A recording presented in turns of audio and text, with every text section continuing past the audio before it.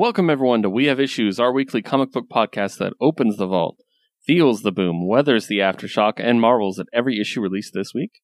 I'm your host, Keith, and I'm joined by my stalwart sidekick who is always at my side, Josue. I've been reading so many great gay books, but we'll talk about those after the show, or late show. Yeah, definitely. They're awesome. Happy Pride Month, everyone. As we march through Pride, I'm very excited to go over, again, as Josue said, some gay books. Mm-hmm. And yeah, this is going to be a lot of fun. We, of course, are here to talk about the week of comics. Yes. However, before we jump in, we're going to talk about a little bit of news. Don't have a ton this week, but I have a couple things I want to bring up. First of all, I'd like to start off with talking about how somehow Rob Liefeld is still getting work with Marvel. So dumb. And I would just like to make a quick plea to Marvel to please get rid of Rob Liefeld because he's a horrible person. Yep. Josue, I thought this would be very funny. Colleen Duran, who I really enjoy, was she put up a tweet, and it was about I'm pulling it up because I want to read it to you. It was about people who she was talking about back when she got started in comics. A lot of writers weren't giving the artist co-creator like status. They weren't saying they were co-creators. They were just saying they were the sole creators. And she was talking about how awful that was and everything. And Rob Liefeld, of all people, had the balls to reply, "Wow, I never had any try that. Sorry to hear." You literally don't give Fabian Nicieza for credit for co-creating Deadpool. That is on literally your why Twitter the fucker bio. blocked me. That's exactly what I thought. Yeah. It's literally why the fucker blocked me, because I called him out for that. Oh, that pretentious fuck. I know, right? Like, so fuck Rob Liefeld. You in the race of the 7 original Image people, you were in 7th place. Just so you know. And but that just pisses me off. Especially that Rob Liefeld, after criticizing Vita Ayala. Yeah, I'm not coming in to save the fucking book. Like, are you kidding me? And you're there as a backup for a cover for a variant? Like, dude, like, get the fuck out of here. Yeah, no one wants this cover except for guys you don't want buying your comics. So, yeah. There you go. Just want to get that out there because that was pissing me off. Next up, Webtoon got in a little bit of a controversy.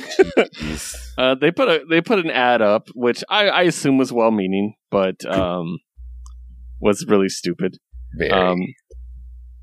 It's just kind of like tone deaf. Basically insulting everyone that they work for or that works for them or publishes with them because they're not employees, I guess. But basically saying comics are literature's fun side hustle. Comics are literature, so that doesn't make any fucking sense. But they were quick to apologize, which of course they were, because they knew they were going to lose a lot of creators, especially, Lore Olympus. Yeah. Gets millions and millions of views every week. Yeah. It's ridiculous, dude. Like, so stupid. But at least they apologized. But still, it obviously went viral for a bit. Mm-hmm. Twitter took over. So, next up, let's talk about Tim Drake. Tim Drake is getting his new solo series, Tim Drake Robin. Finally. Yeah. It took a future state. I mean, I guess it's fine. I don't like Tim Drake. We've talked about this in the past, but I mean, it's fine. I noticed you didn't pick up the Tim Drake Pride special. Oh, I did, but I didn't read it. Okay. It's just his story from Batman Urban Legends. Oh, I fucking knew it, and that's kind of not fair. I was going to warn you, and I'm like, he's not going to pick that up. I got it because I assumed that this was his first solo book since Future State, because he hasn't really been around except for those that you've mentioned in Urban Legends, which kind of doesn't really count. But now it's all collected, so I guess it does count. It's just a reprint of the three-part story. Son of a bitch. They got me. They fucking got me. Yeah. But yeah, so he's going to have his own solo series. Now, this is very interesting. It launches in September. It's going to be written by Megan Fitzmartin, who has done a lot of really good work on Batman Urban Legends. Mm-hmm. And the art is going to be Riley Rossmo, who just left Harley Quinn. Oh, like that. Nice. Yeah, because we were talking about that's Riley's last issue of Harley. Yeah. And I was talking about it's not going to be the same. Wonder what's going on. Maybe this is what's going on, you know? So very curious to see what happens there. And also, I really want to see Riley draw Tim. So I'll probably pick up the series. It's a really smart move. That tone on that book with them on drawing it, it's kind of a shift. I'd be curious on it too. Yeah. Other news. Dan Slott's era of Fantastic Four is coming to an end.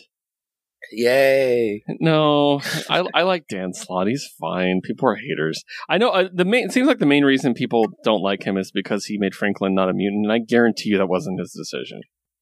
That kind of thing doesn't come from a writer. That comes from editorial.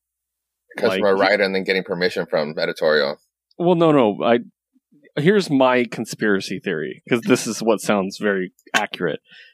They want all the mutants associated with Krakoa and no others. That's why there's no mutants on the Avengers right now.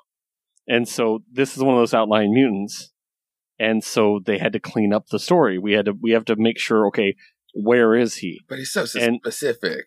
I understand, but I'm telling you, this directive came from Marvel. Unless he specifically said this was my idea, and I've never seen him say that. I guarantee you this came from editorial saying, listen, we don't want Franklin to be a mutant anymore. Can you make a story out of it? We'll see when they quickly backtrack it when he's out of the book. I don't think they will, to be honest with you. So I think that was the intended plan. I don't think they wanted that connection between the Fantastic Four. They don't want to have to explain why one of the most powerful mutants isn't on Krakoa.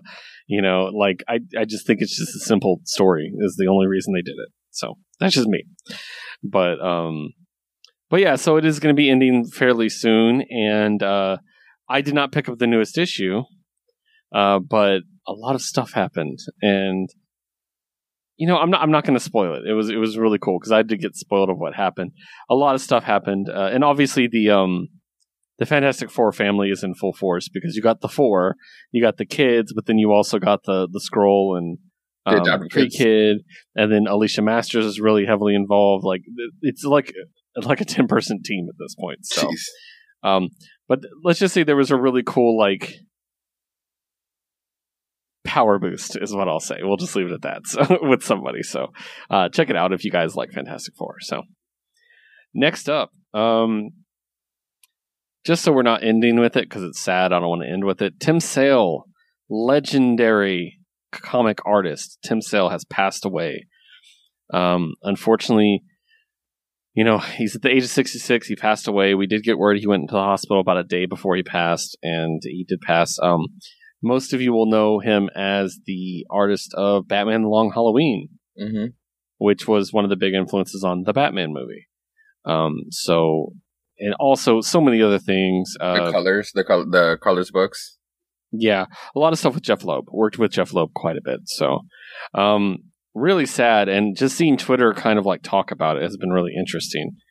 The man had this understanding with Selena Kyle too. Her solo book, the When in Rome, that one I deserve a revisit. I got that one from the library a long time ago. Yeah, he's an Eisner winner. And Superman for All Seasons is the one that always jumps out at me with him. That's one of my favorite Superman look minis. I thought that was really good. He also did a Wolverine Gambit miniseries that was really kind of cool. I liked it a lot. So, but yeah, just seeing the internet or Twitter talk about him. I haven't seen a negative thing said. I haven't seen a single person show anything but utmost respect. So that's always really nice to see when someone passes on. So, but yeah. Next up, the cover of The Dark Knight Returns, right? With the lightning bolt where he's doing the little ninja pose, right? The original cover art has sold.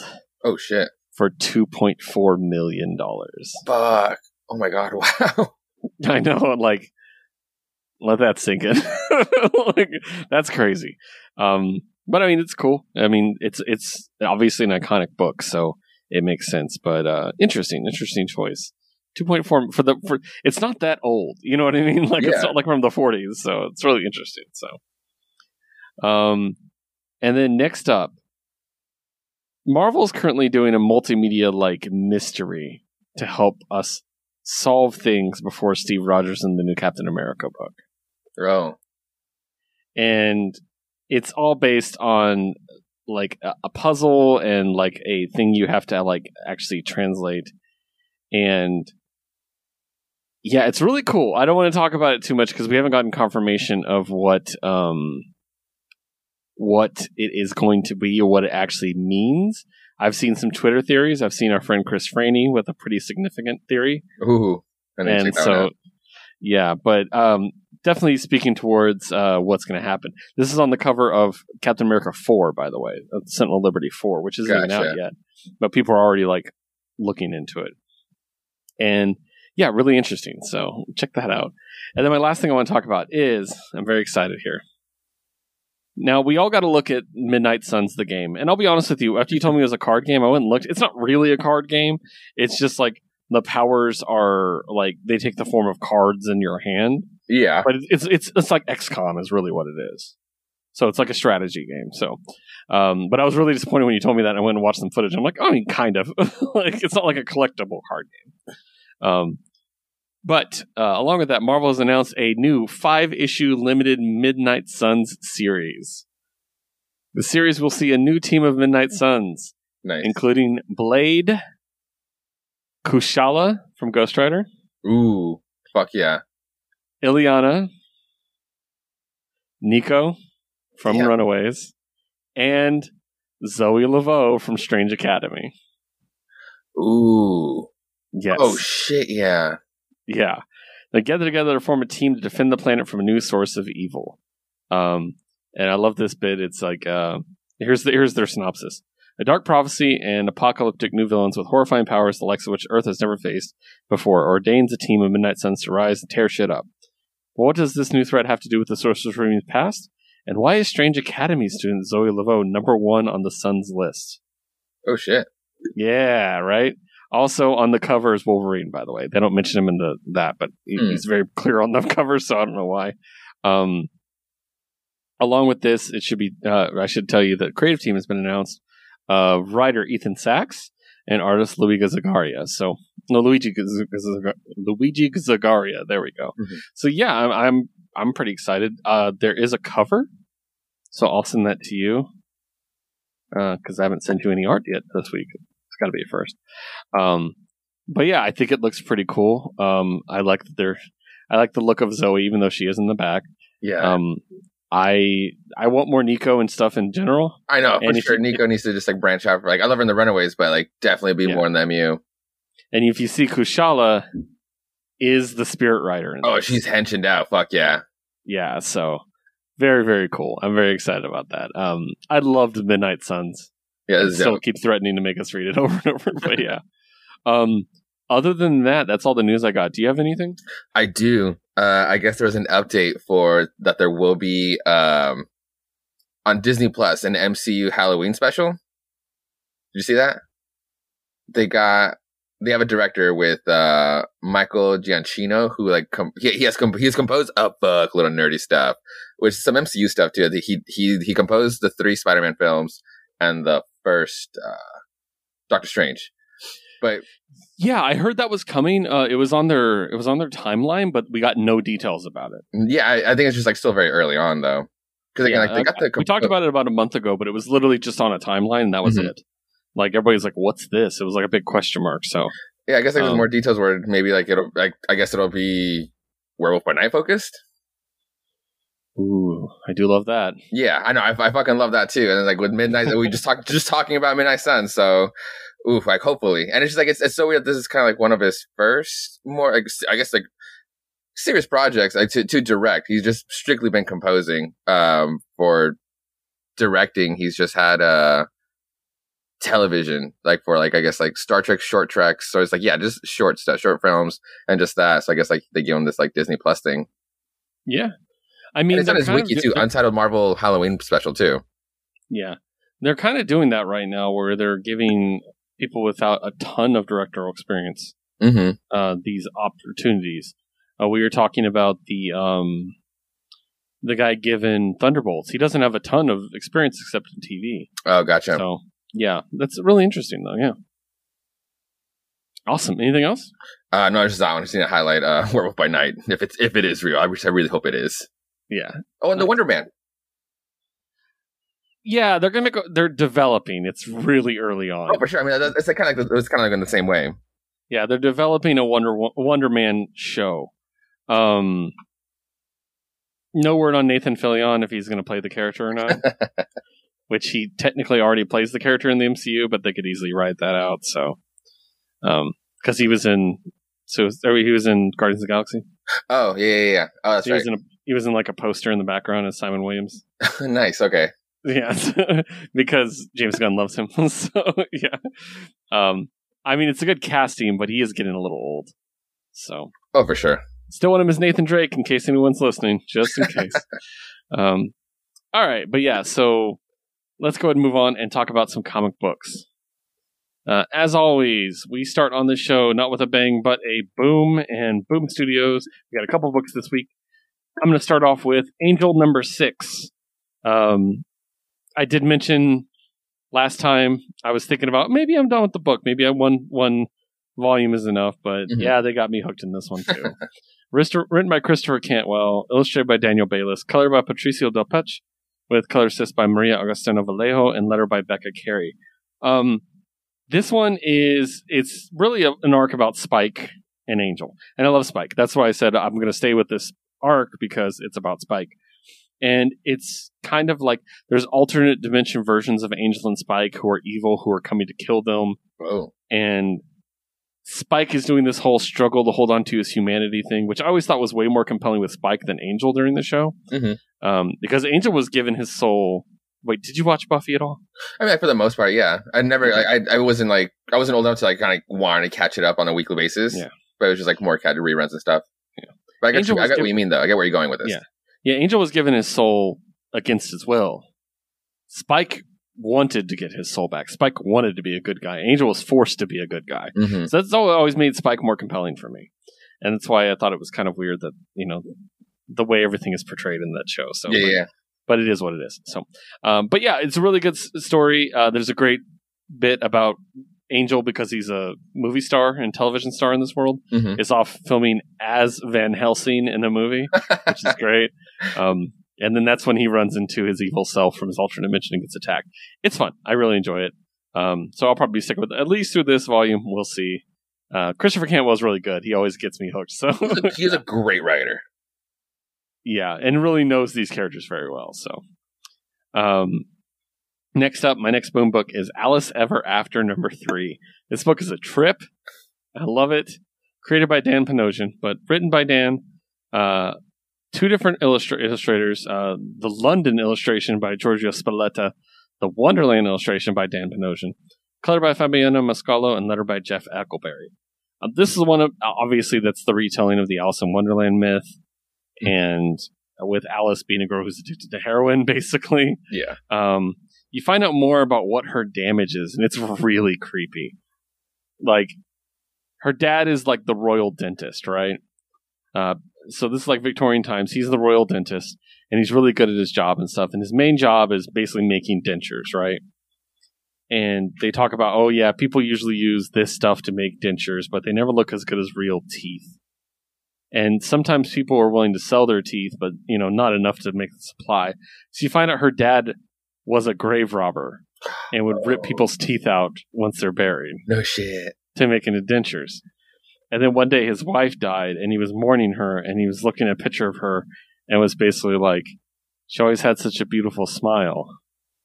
And then there's a moment where Alice goes to talk to her dad, and he has the corpse of her mom with him pulling her teeth out. And that's basically what caused her fucking damage. So. Oh my God. Okay. I know. It took a really dark ass turn. And yeah, it's just really interesting. And she's going through all this while high off her mind, basically. So ever since then, her dad basically, to calm her down, gave her a little bit of drugs. Just to calm her down after that, when she was a little kid. And ever since then. And then you go back and read the first issue where everybody's like, Alice is such a piece of shit, including her dad is just like such a useless piece of shit. All she does is take drugs. I'm like, it's your fucking fault, asshole. Like, it really took an interesting turn. I really, really like this. But yeah. Which brings us to our final Boom book, and quickly becoming one of my favorites. Grim number 2. I got this cover. Yeah. Oh, that's a good cover. Yeah. Virgin cover. Love it. Grim number 2. Written by Stephanie Phillips, illustrated by Flaviano. color by Rico Renzi, and letter by Tom Napolitano. This has been so good. I really enjoy it. I love the lore we're getting into it. Mm-hmm. I like where this is going. I like the idea of like all the Reapers know how they died except her, and she goes and finds out how she died. It's really grim and dark, appropriate to the book title. I really dig it. And the art is just incredible. I love all the other Reapers too. Like, and I love the idea of the space where they all have a space that's theirs, and the one guy has just a vinyl record store. Fuck yeah! Space. And I was like, well, that's Josue. So, but yeah, I really, really dug it, and like I highly recommend it. But I did want to ask Josue as I transition over to him, what did you think about the opening scene? Oh, I mean, like that's the part. That's the only part I really didn't want to talk about. Because opening is like, oh fuck yeah, I love this. Since like I was remembering, I kept thinking about this book since like the first issue, and then I started reading it, I'm like, like don't make this comparison, please don't go there. And then you turn the page and it's like, okay, and then like they actually they correct it. And it's like, okay, good. And then the monster comes and you're just like, fucked up. But it's good seeing it and then being talked about it in the correct light of what it's like to celebrate Dia de los Muertos. Yeah. And I like that it's like the celebration of life. Yeah. And that's the good contrast to what happens. Yes. Yeah. It would be more, it's a better contrast than if it was like, say, like a haunted house with a bunch of white people. You know what I mean? Like, it makes more sense. So I really like that.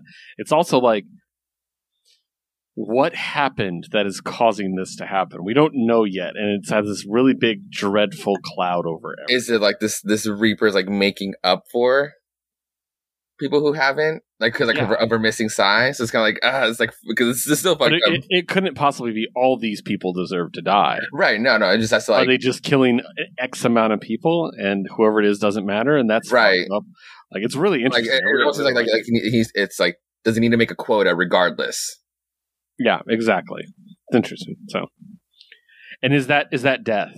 Is that death? Is that the Grim Reaper they mentioned? Yeah. Yeah, I thought that was cool. So, all right. Well, that's everything for Boom this week. Next up, let's talk about some Aftershock comics. And oh man, we have a shared book, but I'm going to talk about a number one that I got myself.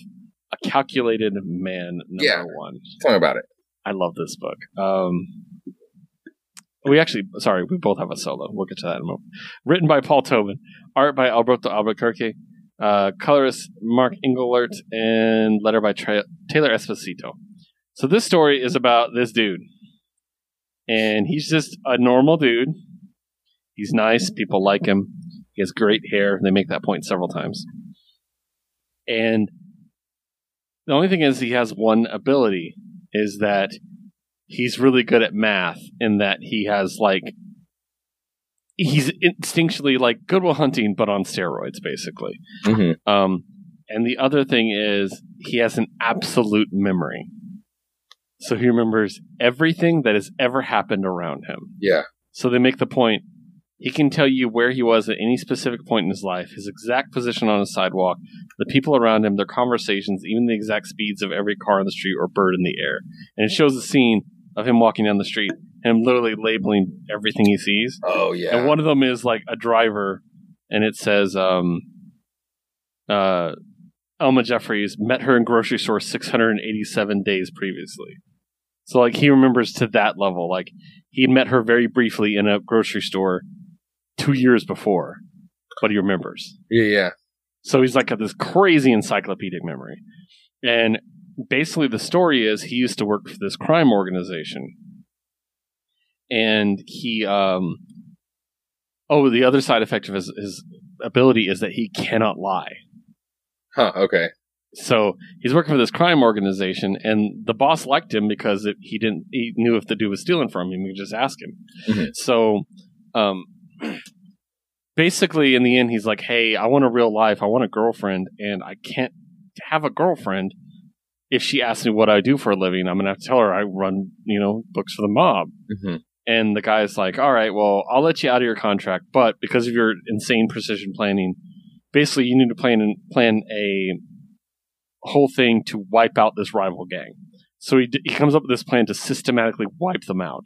and it works perfectly because he has that level of planning of knowing everybody and all their patterns. Mm-hmm. Now he's in the witness protection program.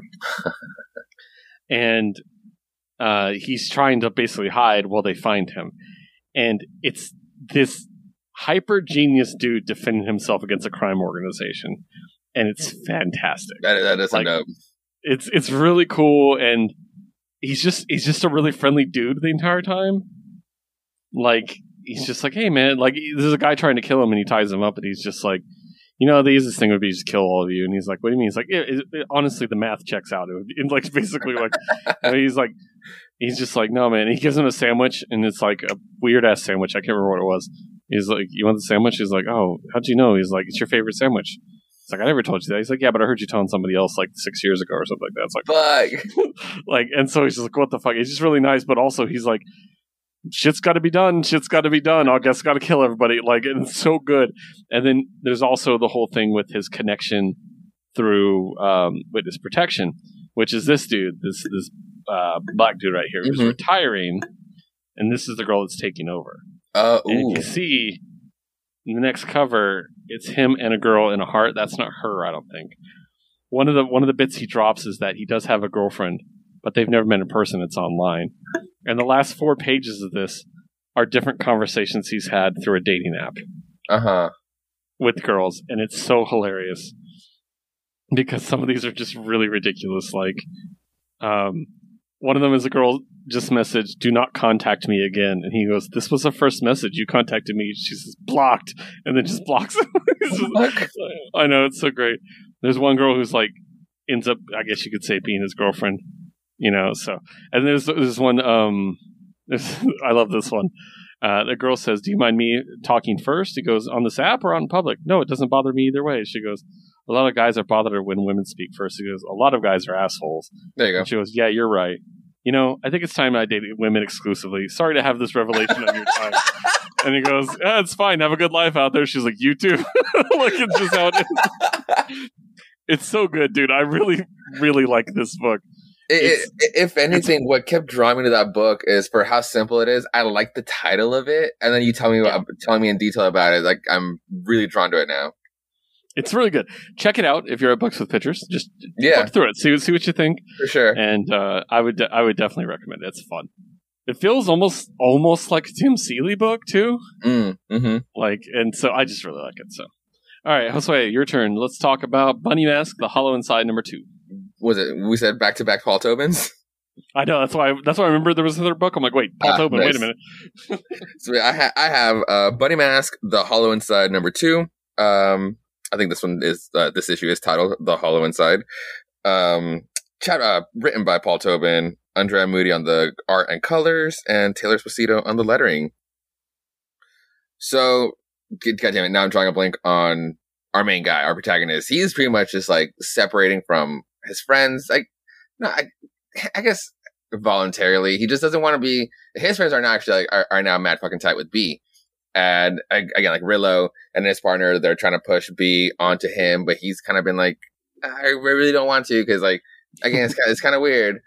In this issue, we find out, I actually kind of dig that it took us kind of a whole book and then starting into the sequel on not that B felt one dimensional, because like we did have like that mystery on like, why does she still sculpt Bunny Mask, but she doesn't have an idea what she is or what that Bunny Mask monster is. But now we actually find out why she's still so interested on the guy. And it's because she's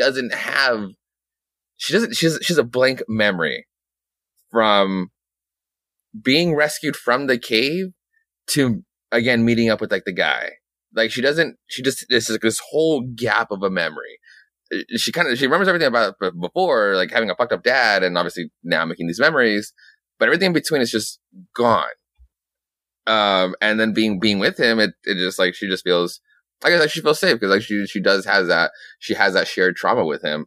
But, it's like maybe also being around him can also maybe trigger, or it has some hazy memories have been resurfacing. So maybe just being with him can help her out too. Meanwhile, on the other side, or on the other side with like the actual villain, the Hollow Man, we found out how he works, and he's basically also, it's funny, he's also basically a teeth collector. And in this case, he started reminding me of, I guess, just fresh off of finishing Fables, he reminded me of Mr. Dark, because he literally has he just goes for after anybody, and he'll take your teeth, and then he'll take all your teeth basically, and you'll slowly start withering away. You'll slowly basically just cease to exist. Like, not even just like, people will just forget about you. You just won't be anymore. It's like a full on death. So I'm pretty sure this will be like our monster of the book, besides Bunny Mask, but this will be who Bunny Mask is after. Always like, she'll take care of him, like the snitch in the first issue. But then what got really cool at the end of this issue is that after all this time, Bunny Mask actually appeared in front of B. So now, like, there are two separate people. Like, it's not just B kind of hiding or like tapping, like blacking out and then becoming Bunny Mask. Like, no, there's two separate entities here being played out, and I'm really curious what the conversation is going to hold in the next issue. Yeah, that's really interesting. Like, although, I mean, to be honest, the series does play with time a bit. A little bit. Maybe it's a time thing. You know what I mean? Yeah. Like, is like her trauma consciousness separated from her, so she can probably not go completely crazy. And yeah. We'll see. It's getting pretty good. Yeah. Nice. All right. Next up, we're going to talk about the final Aftershock book, The Ocean Will Take Us. Now, I missed out on number 2, but I was able to find it and catch up. Yes, catch up on there, because I had to be a little bit ambiguous, because I didn't want to spoil it for you either. I did already. So now we're going to talk about The Ocean Will Take Us 3. All right. So, written by Rich Douek, art by Carlos Olivares, colored by Manuel Popo, and letter by Dave Sharp. Yeah, this got creepy as fuck. I really liked the second issue. I'll give my quick review of it. The whole Breakfast Club thing. I love it. It's just great. It seems like each of the issues has their own, like, theme. Obviously, the title of this one is I Know What You Did Last Summer. Yeah. You know, so. But it's really cool. I like the art quite a bit. I love the little crew we have, which is like the mixed crew that aren't actually friends but have to work together. The clicky crew, yeah. That you'll see in stuff like Disturbing Behavior or The Faculty, kids who don't quite fit together. And I always really, really liked that. And yeah, the main swimmer dude, the drawing of him, like the exaggerated nose and stuff is so cool, because it's like, it makes him so inhuman and like, I don't know, just like threatening, just vaguely threatening. But it's really cool. I think it's interesting. I think the clean energy message is a really interesting angle, and I want to see what statement this book's trying to make about clean energy. I think is my main thing. But yeah, I thoroughly enjoyed it. It's a lot of fun. I like the entire crew. Everybody has even the cheerleader. I actually really like her a lot. Actually. Yeah, she definitely turned around to me too. But yeah, I really, really enjoyed this book, and I'm very glad I was able to find it. What do you want to add? No, it's a great series. I love that, like, from the beginning, where just like, this is like, it feels like such a boom book, but it's like, but because it's at the mercy of Rich Douek, it's like it's so perfectly at home at Aftershock. I love this book. I love the how YA it feels or looks, but it's at the mercy of Rich. So it's like I'm all about it. Yeah, exactly. It's like he's going to do his thing. Oh yeah, and it's by far the most family friendly book we've seen from him. But that doesn't say a lot. So yeah, like I dig it though. I really like it. It is interesting to see him do something more vivid and like, because like if you look at his other 2 books, it was like Arctic, and then underwater. It doesn't really give you the bright popping colors, so it's really cool to see this, you know what I mean? So yeah. All right, perfect. Next up, we are switching publishers, everybody. After the Aftershock, we are going to talk about Dark Horse. And I only got 1 book for Dark Horse this week, but all right, Norse Mythology number 5, David and Matt cover, of course. Yeah. Man, yeah, it's happening. Okay, story and words by Neil Gaiman, script and layouts by P. Craig Russell, letters by Galen Showman. The art is by P. Craig Russell, and the colors are by Laverne Kanzerski. at the last issue, we left off when Loki was being punished, where he had to watch one of his sons turned into a wolf and kill the other son. Mm-hmm. And now he's being held down by his son's entrails while the acid drips in his face. The punishment of Loki, that if you're familiar with Norse mythology, that's one of the things you're most familiar with, probably.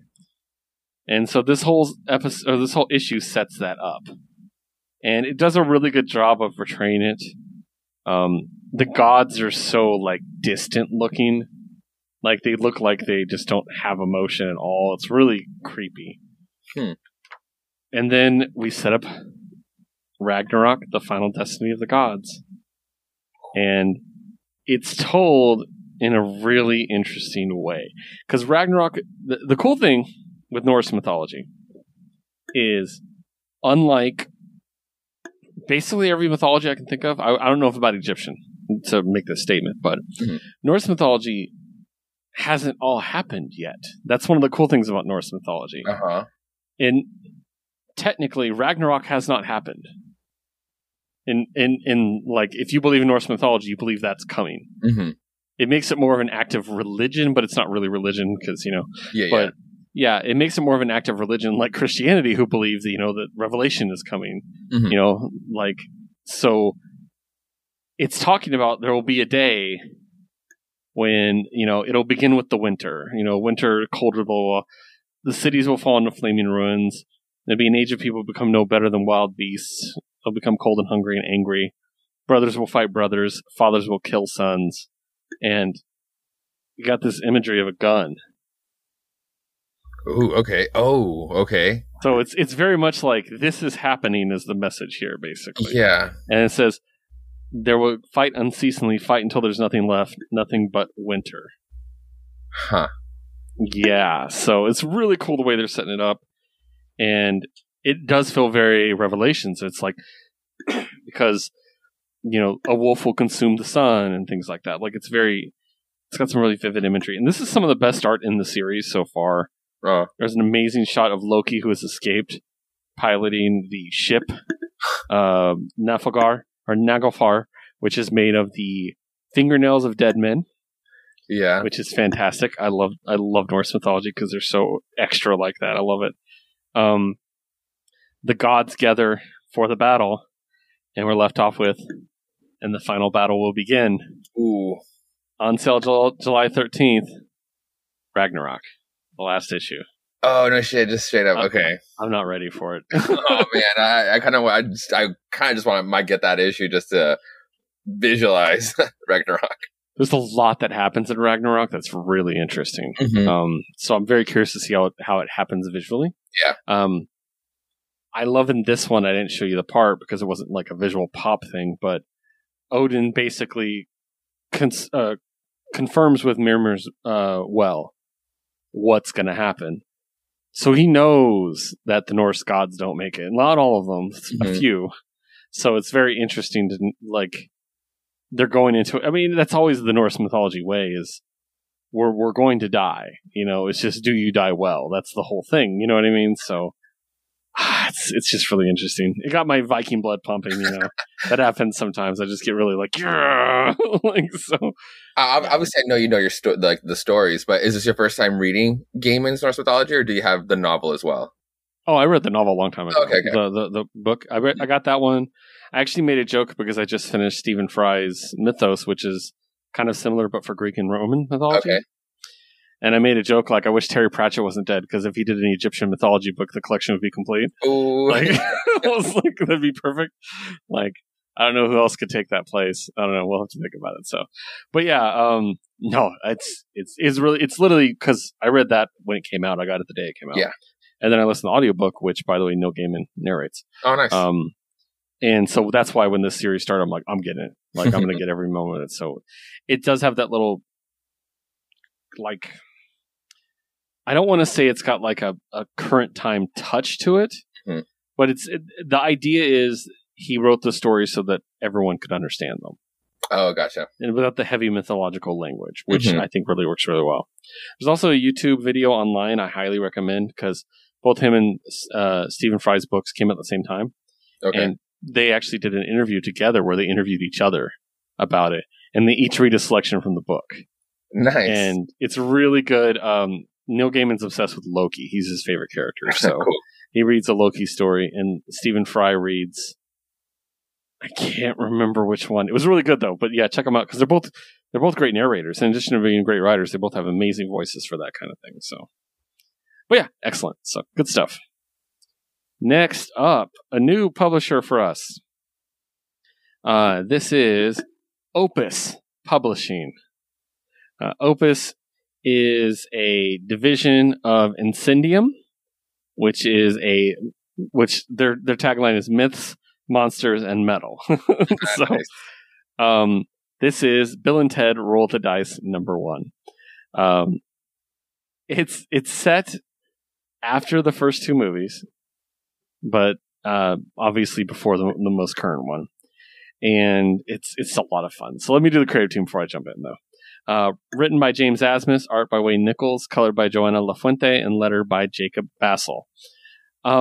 It's basically like, so Wild Stallions is supposed to become this all-conquering band, right? After it, and then it's like, all right, well, we'll go on our first tour in like 9 months, and then it's just like, we should learn how to play instruments because they saw future of them could play instruments. So their whole logic is, well, we don't have to learn because we know we're going to know. Like, and it's just like ridiculous. Long story short, a bunch of stuff happens. They decide to play D&D, but it's like a cursed D&D set or something. So they are sent to hell. And the devil himself is going to be the DM. Oh, no, sorry. The devil himself punishes them with this and gives them to a DM called, I believe it's Samagina. And they both get, like, Bill's name, or Bill says, your name is Samgina? Like...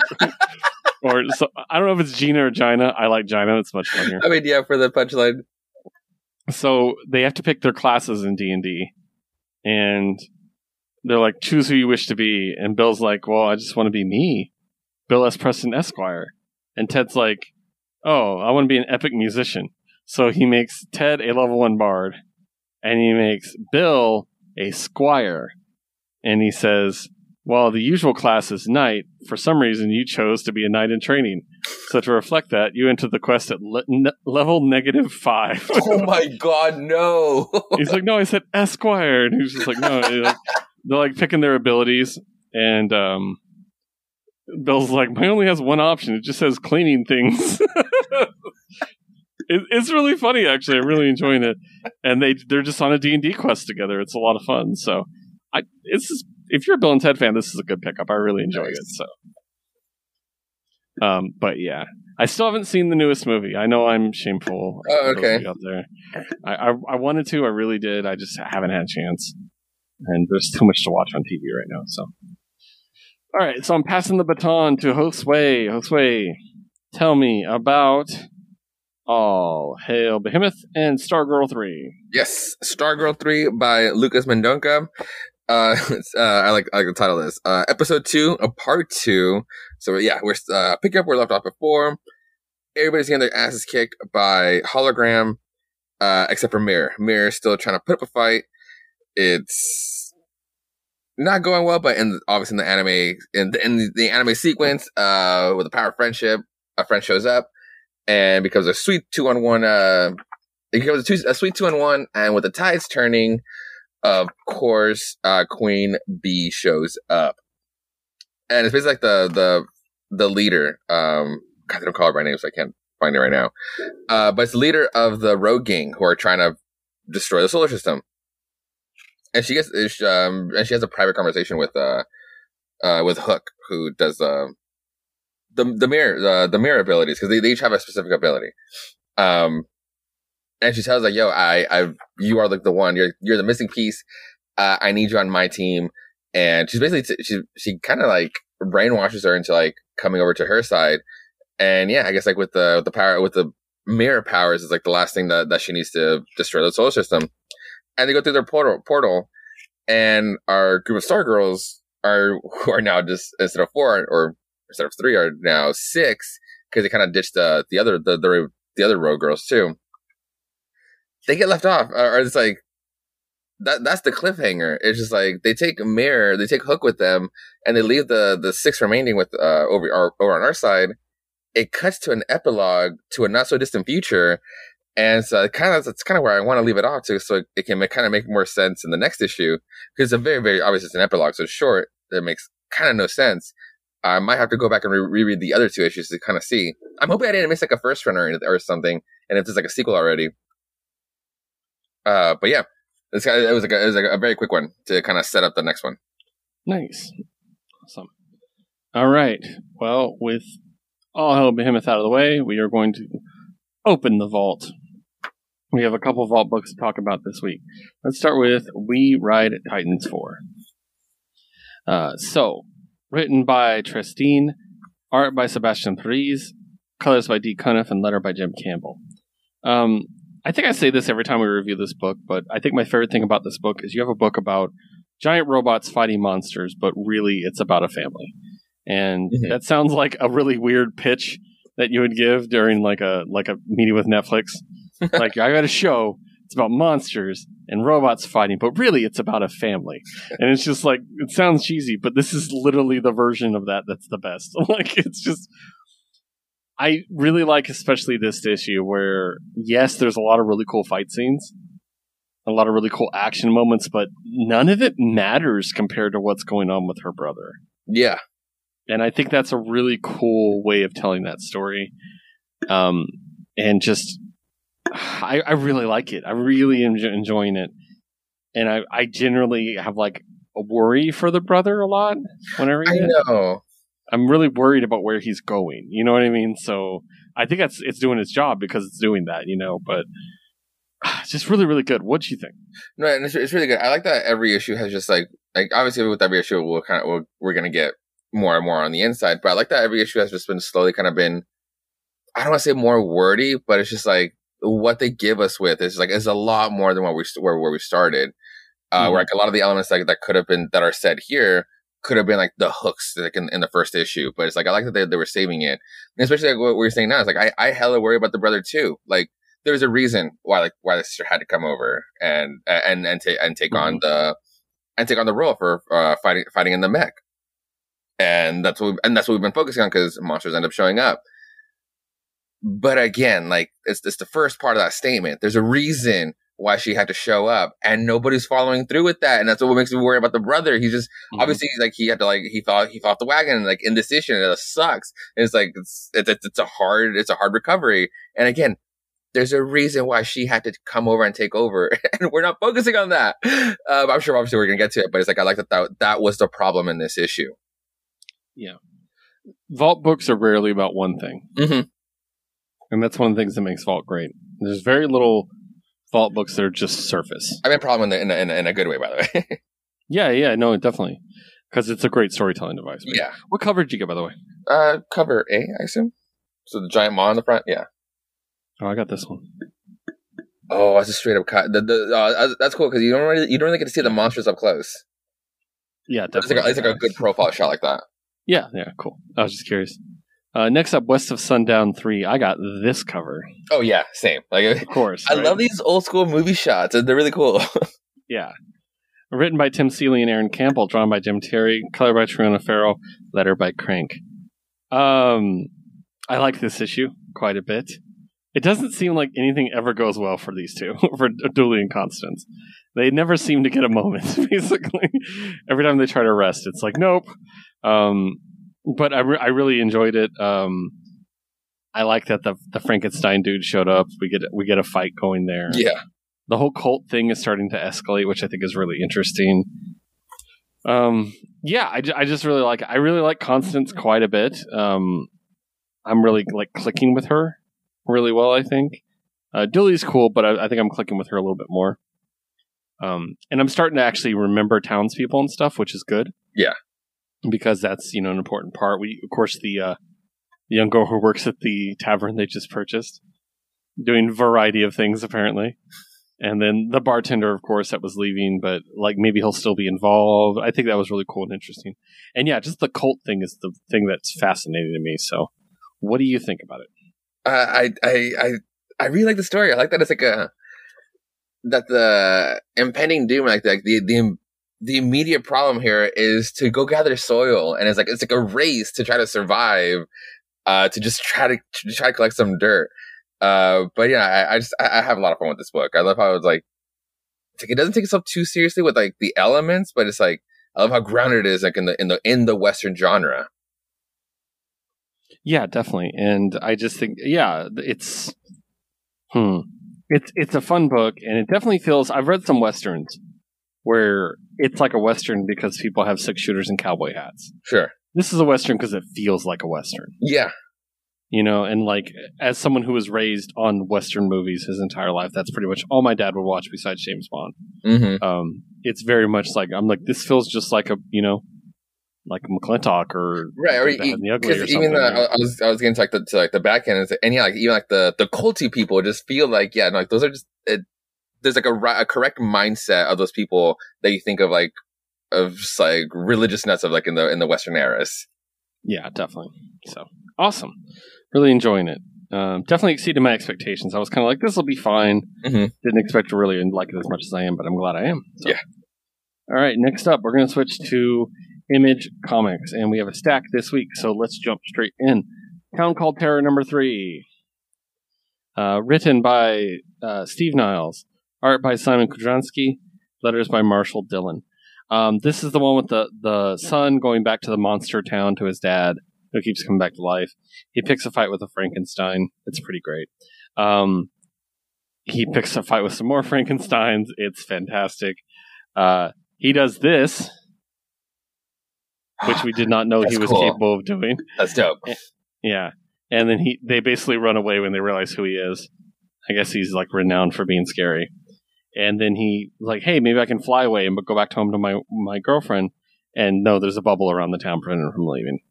Meanwhile, there's a cop and his girlfriend who pinged his cell phone up to the point where it disappeared, presumably when it hit the bubble. And now they're going to go look for him, which is not good because they're normal human beings and they should not enter this crazy monster town. So, really cool. It's a visual book. It's a very visual book. So, if you like a good, really visibly dark, but like very vibrant book, it's a really good one for you. As long as you like some horror and a little bit of gore. So, next up, Undiscovered Country, Destiny Man number 1. So, we haven't had Undiscovered Country in a while. And it's because every time they switch sectors in the U.S., they take a little bit of a hiatus to plan the plot, I guess. This one is kind of bridging us to the next one. Written by Scott Steiner and Charles Soule. Art by Giuseppe Comencoli and Leonardo Marcello Grassi. Colors by Matt Wilson. Letter by Crink. This is a one-shot that is an origin of the Destiny Man, who you might remember as the leader of the Mad Max type people. Yeah. That has literally been chasing them through all the world and wrecking everything behind them, basically. There's a revelation, and it's very much expanded upon in this one shot, where that he is, of all the people that came back to the U.S. as part of that group, 2 of them were a brother and sister pair. He's actually their brother. Mm. He was born after them. And there's this whole thing about how he was born for a purpose, not because the parents wanted another kid or because they wanted to love another kid or anything like that. He served a purpose. And it kind of twisted him into who he is today. And it's just really, really cool. It's a really great origin story for a character that we've seen little bits of every once in a while. And it's also got some of the customary ridiculous art. Like, for instance, he killed this land shark with 1,000 tiny little worm legs and stuff like that. But yeah, it's really interesting. It's such a great character study. I wish there's other books that are put out that we read that I kind of wish the antagonist got a treatment like this, a little bit more in depth. I don't want to throw anyone under the bus, but Blacktop Bill I would have liked a more expanded origin for Blacktop Bill. Yeah. I think it would make him more of an interesting character, which I like. So I like the character, but I think it would be more interesting. So, but really cool. It's a great companion to the series if you've been reading so far, and if you haven't, maybe it'll give you a bit of an idea. But I don't think it opens up in the most new reader friendly way. Mm-hmm. I would say you probably have to know what's going on a bit. Gotcha. So. Next up, Slumber number 4. This book, so great. Written by Tyler Burton Smith, illustrated by Vanessa Cardinale, color by Simon Robbins and letter by Steve Wands. This is the one with the dream detective where she goes into your dreams and kills your nightmares so they can't bother you anymore. And it's absolutely ridiculous. This issue is fantastic.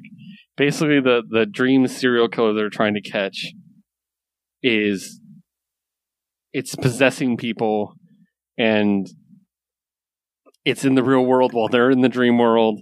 And the person they choose, I don't want to get into too many details about this one because it's really good. And if anyone's reading it, I don't want to spoil it, but let's just say it's really, really good. You should check it out. I believe there's one issue left, maybe. Well, it's probably two more, actually. We'll see. But yeah, I really like this character. I like the art a lot. It's very, like, creepy, twisted, like a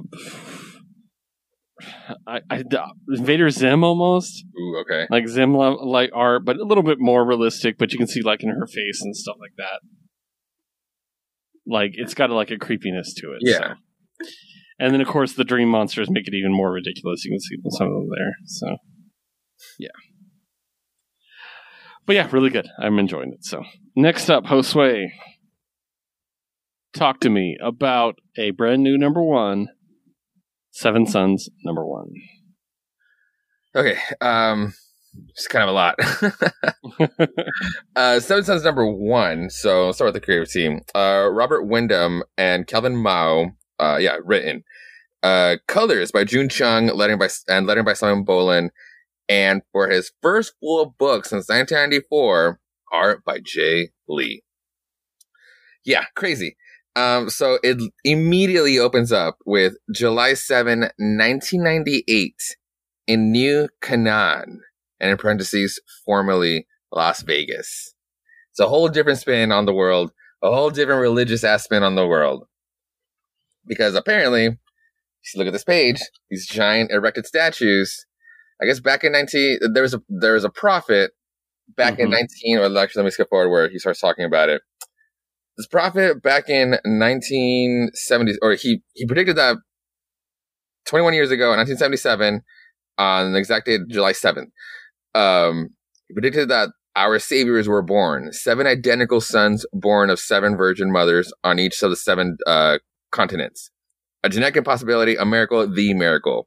And you foretold that on that day, today, on their 21st birthday, the one true son would make himself known. So it's not even like a secret thing. It was like a whole public thing.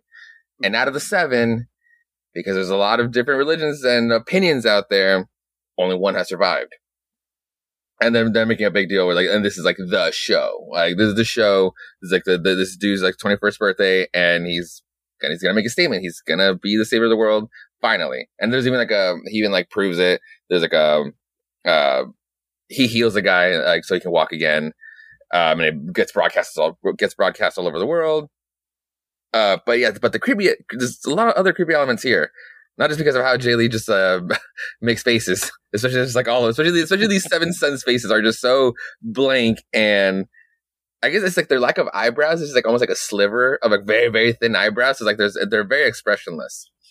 But anyway, as part of like to hype up the ceremony, or like this whole ceremony for its 21st, there's a guest speaker.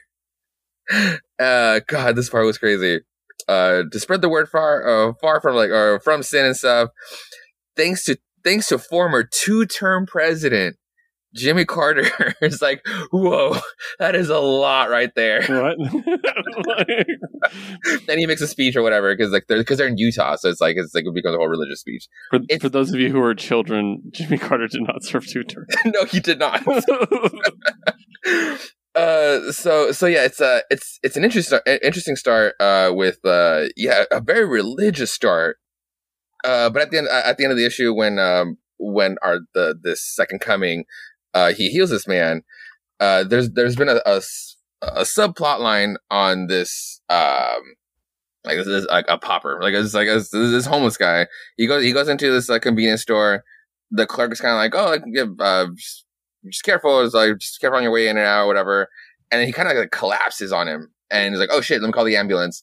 And they show up. He's being unresponsive, and it's almost like at this point when he heals the guy, like through the television, everybody's viewing it. It could show the actual moment of them turning 21, that the guy just like heals. Like he has like his part of his skin is like goes almost like decaying apart. Like he just did not look good. And in that moment, he stands up perfectly pretty and says, "I remember everything."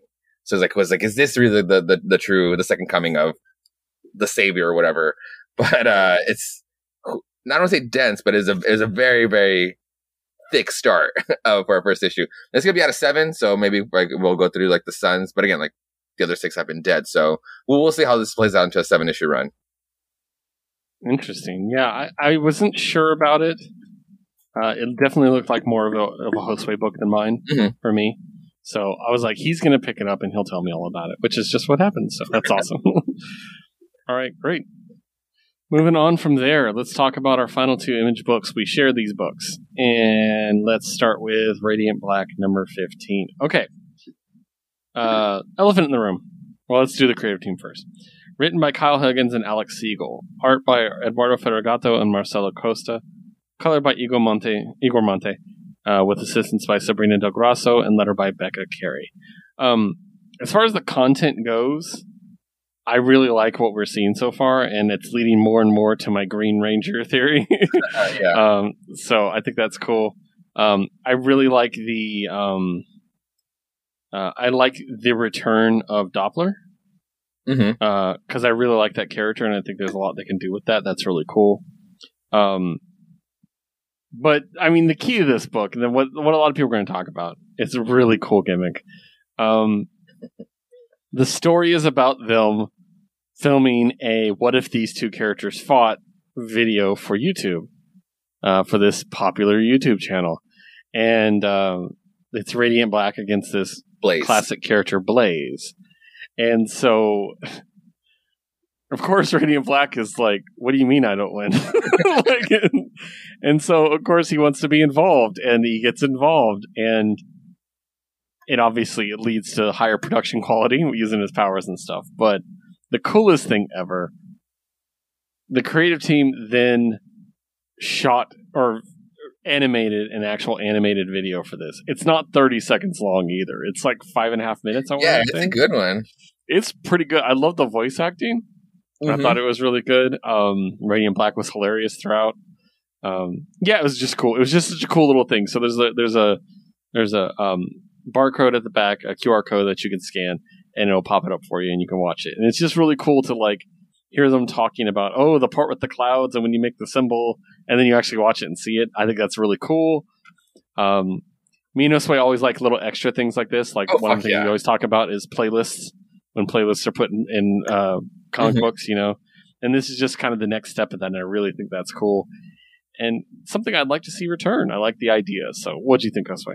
It was a lot of fun in that way. I like that we kind of took like a beat here. Like we kind of stayed here for a second. Cause even like the whole like Doppler plotline wasn't like to extend or to push like the villain arc until like later. But like in this issue, it was like, I like how humble it was. But now, even though he did sound like I'm going back to like the video, or I'm going back to the comic as well. But I was trying to find like the cast for the video, and it was like, was it really fucking him? Because if it got hella fucking meta, I'm gonna love it even more. Because I love when Marshall, when he's on set, just like bitching about everything and like the story, but then he looks over, he's like, wait, is that Will Friddle? Hold up, you got Batman Beyond to play me? I think it's him because it sounds like it sounds just like him, or it's like the. I mean, if you're gonna lie, why that lie? Right? Why make him? Because he's so animated, like obviously in the animation, but like the voice, it's so Will. But then like his line is like, okay, that's actually pretty dope. I think Eric Matthews with superpowers. That's awesome. Yeah, I really like the meta of all that. I just assumed, because again, if they were going to lie, they would make a much better lie. They'd be like, my mind went completely blank.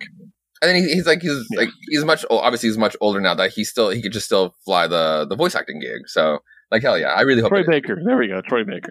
Yeah. I was trying to think of a famous voice actor, and I was going blank. So yeah.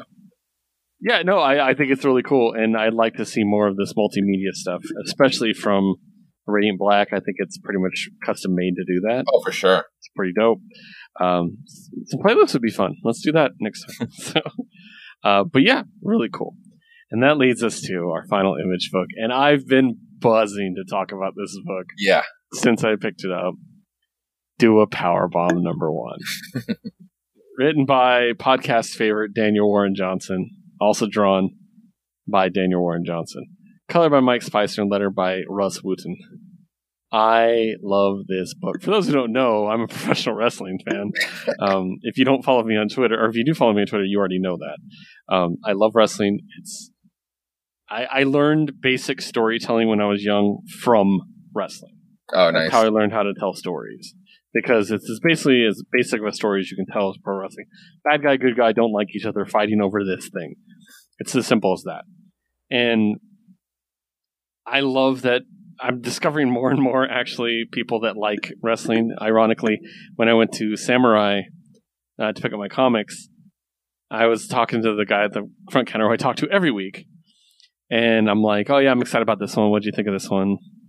And then Do a Powerbomb came up and he pointed at it. He goes, this book is great. And I'm like, really? Are you a wrestling fan? He goes, dude. And I looked down. He's wearing a Bullet Club t-shirt. I'm the worst. And I was like, no, I'm not his poser. I swear to God, I knew who the Bullet Club is. I was like, and I, of course, when wrestling fans meet, they always do the little, like, how big of a fan are you standoff, you know? And I'm like, well, I used to have the Cody Rhodes Bullet Club t-shirt. And I used to have another one, which I'm not going to talk about because the guy got me too. He's a real piece of shit. So, but we was just like, yeah. So we're like equal fans. We're fine talking to each other. It was so alpha male. I hated it. But yeah, no, I love wrestling. I absolutely love it so much. And this book was, first of all, the art is that Daniel Warren Johnson art. Yeah. That we absolutely love. And the characters are fun. I don't know if you don't watch wrestling if you're going to get as much enjoyment from this. I know Josue watches less wrestling than me. Mm-hmm. But you still, you have an idea. You've been to wrestling events. For sure. So, yeah. So I'm curious. I would like to know what a non-wrestling fan would think. Maybe like Mars or somebody. Well, my Nick posted pictures. Like he's straight. Like we were talking about it, and he's straight up not a wrestling fan, but he's a huge Daniel Warren Johnson fan. So getting like a mix of those of these two worlds that he's familiar and one that he's not. Like he actually very much enjoyed this one. Good. Okay. Yeah. I'm curious, but I really enjoyed it. I thought it was so much fun. And it's got a really great epic story. And the one thing I thought was really cool, I know Josue, actually, I thought of Josue while I read this, and I remember I texted you, I hope you picked this up. Yeah. Because it's not just about wrestling. It's also got a supernatural edge to it. That's going to be very like... Oh my God. Like amazing metal music video already. Oh my God. I can't fucking wait. And it's going to be so good. And it's just so much fun.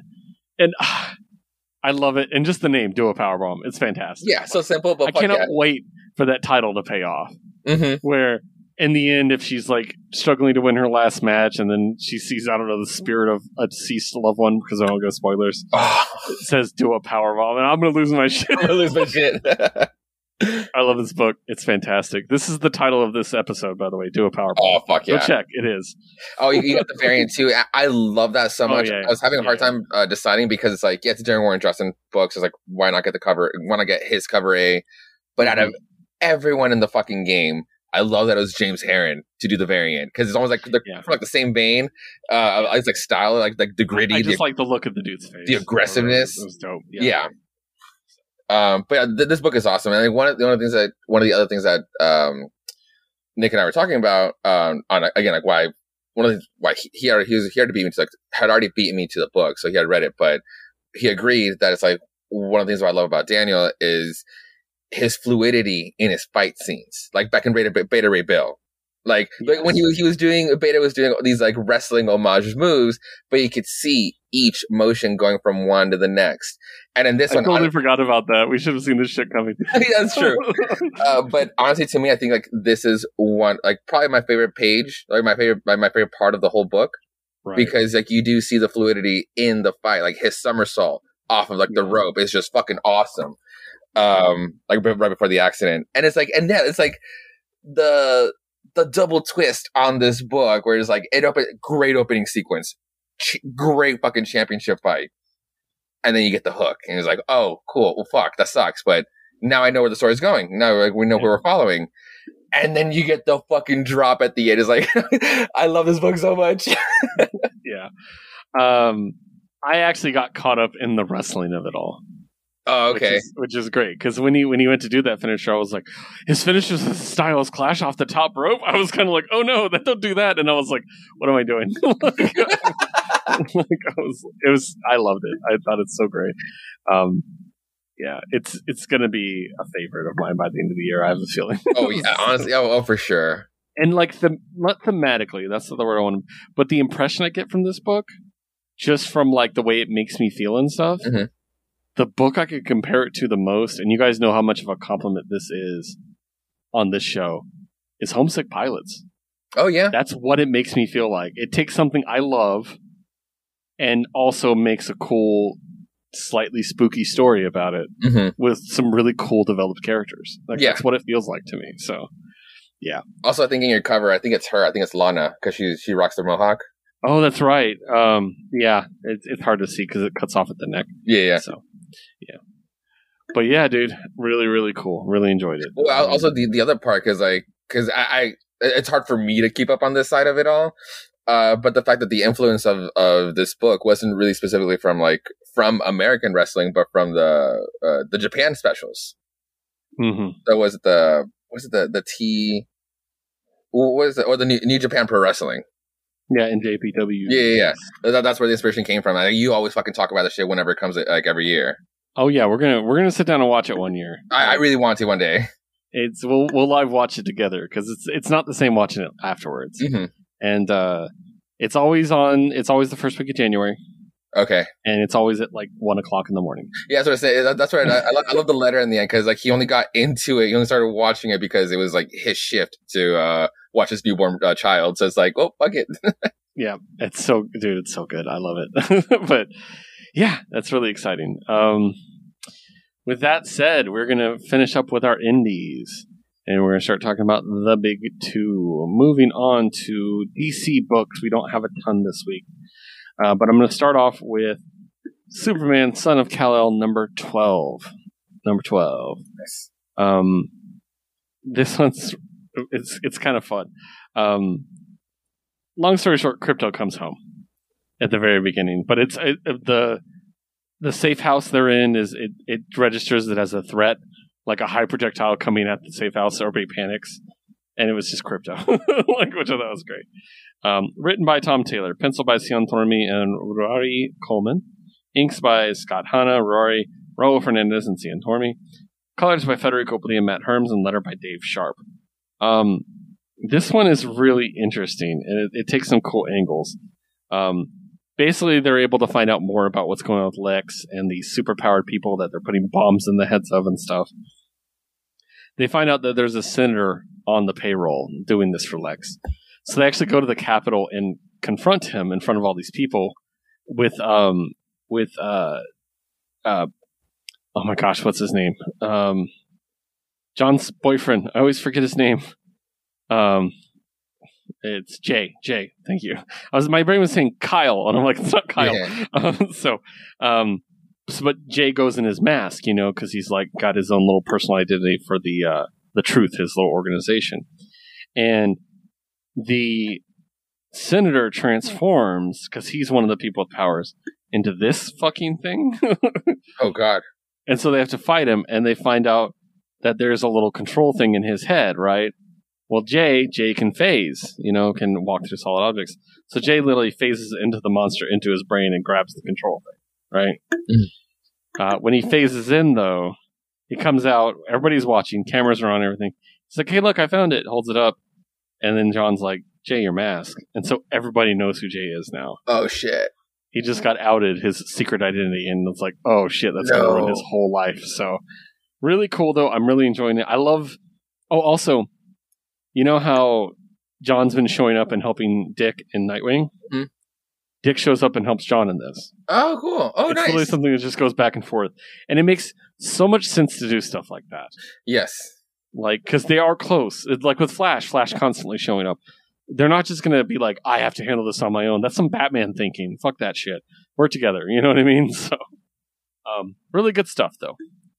Next up is Josue talking to us about Wonder Woman 788.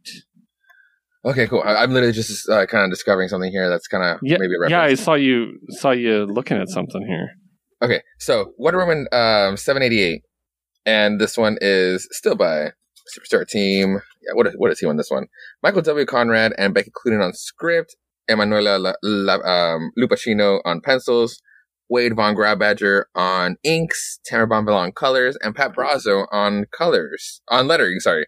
So, God, Incel as fuck, Dr. Psycho has been rounding up his alt-right followers, and they take the protest to the Hall of Justice of all fucking places, and they bring their milk. Yeah, milk plays a part into this. It's so fucking. I fucking hate Dr. Psycho so much. I hate Dr. Psycho so fucking much. But it's a bunch of fucking. I'm just call them dickhead red hats outside the Hall of Justice, protesting to like. They're not even protesting for like the dumbest shit. Just take your pick on like any other dumbass protest. Who is it? Steve, Siggy, and the one who's like been like helping them out this whole fucking time too. She gives them a ride, and to the Hall of Justice, and they're gonna help defend the door. Diana is in the hall with the rest of the Justice League, and they're kind of, and again, this like what you were just talking about Nightwing showing up in Superman, and that's fine. And then here we have a fully alive Justice League. I think they allude to it. Where do they die? Where do they die again? Was it here or away from here? It's not. It's in an alternate universe. Okay, so it's not even that. So what part is this? Because it is Superman and Oliver. I know Oliver fucking died, right? Yes. Right, exactly. And they're kind of like, the Justice is kind of like, hey, we can help you with this, but, and Diana's like, no, it's cool. Go handle your shit on Mars. And so I thought it was kind of there. Because, like, again, like, they're all very much alive. So Diana's kind of like there to kind of handle the protest. They're all kind of just like not having it. They're not willing to reason with her, obviously. And Dr. Psycho goes to, because again, Dr. Psycho has a fucking, a fake Wonder Woman. She's the whole army that they were made out of glass. Well, he kept one, and she kind of, she has like the cracked face, and he's ordering her, to press a button, and the milk van blows up. Yeah, I'm sure some people died. And so Steve and Siggy up in arms. Let's fucking start helping. This is a disaster. Everything's just not going well for them. Because Dr. Poison shows up. She kind of poisons Steve Trevor. She poisons Steve Trevor. And then Siggy shows up to the rescue because it's going to be his boyfriend later. I'm already calling it. And then she's kind of like, "Oh, you're Siegfried. You finally showed up to play." And it's almost because he was a part of history. He's like, "Oh, I know your name. I know your weaknesses. Like, what killed you that first time around?" And she goes for like the scratch, but like her little needle breaks, and it's like that was really your only weapon. Like she had like a little gas grenade too. So, but that was only so she could make her getaway. Her prime weapon that whole time was this little like syringe that was poking out of one finger. It wasn't like a little Freddy Krueger gauntlet. It was just one little prick. Of course, that little thing was gonna break on his Guardian fucking armor. So she makes her getaway. And they come back to Checkmate HQ, and they're kind of like, shit's not looking good. For a Checkmate, because they saw Steve Trevor and everybody kind of a bunch of prying eyes and kind of putting shit together. Obviously, Checkmate's not like Checkmate's supposed to be a secret, right? So they need to kind of back off from all of this. And yeah, Diana's not fucking happy. Dr. Psycho right now has like the upper hand because he also has what's his face. Not Matt Thinker, that's fucking Marvel. Professor Calculus. He has his little machine telling him like a bunch of probabilities that are going their way for now. And then it ends like that Dr. Psycho has his last secret, which or his last ace up his sleeve. And we did it. that did it when the 99% percentile numbers don't lie, victory is practically assured.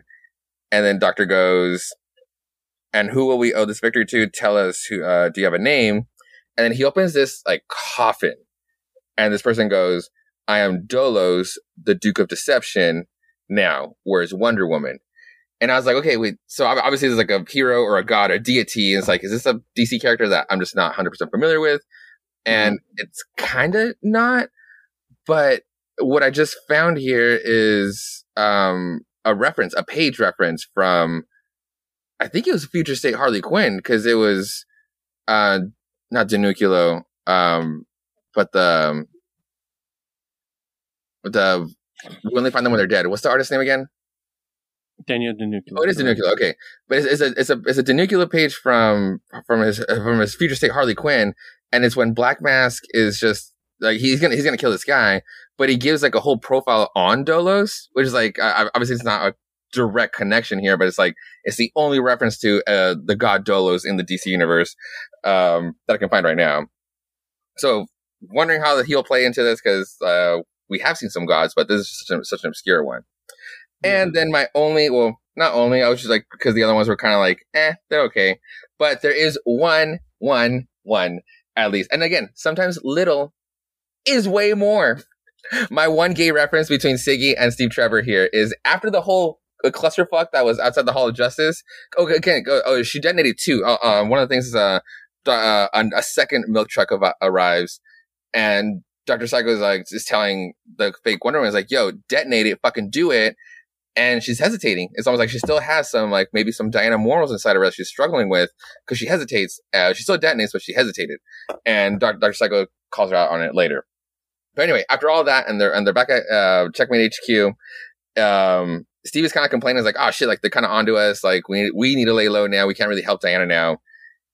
And out of all of that, Siggy's only reply is, you look good though, Steve.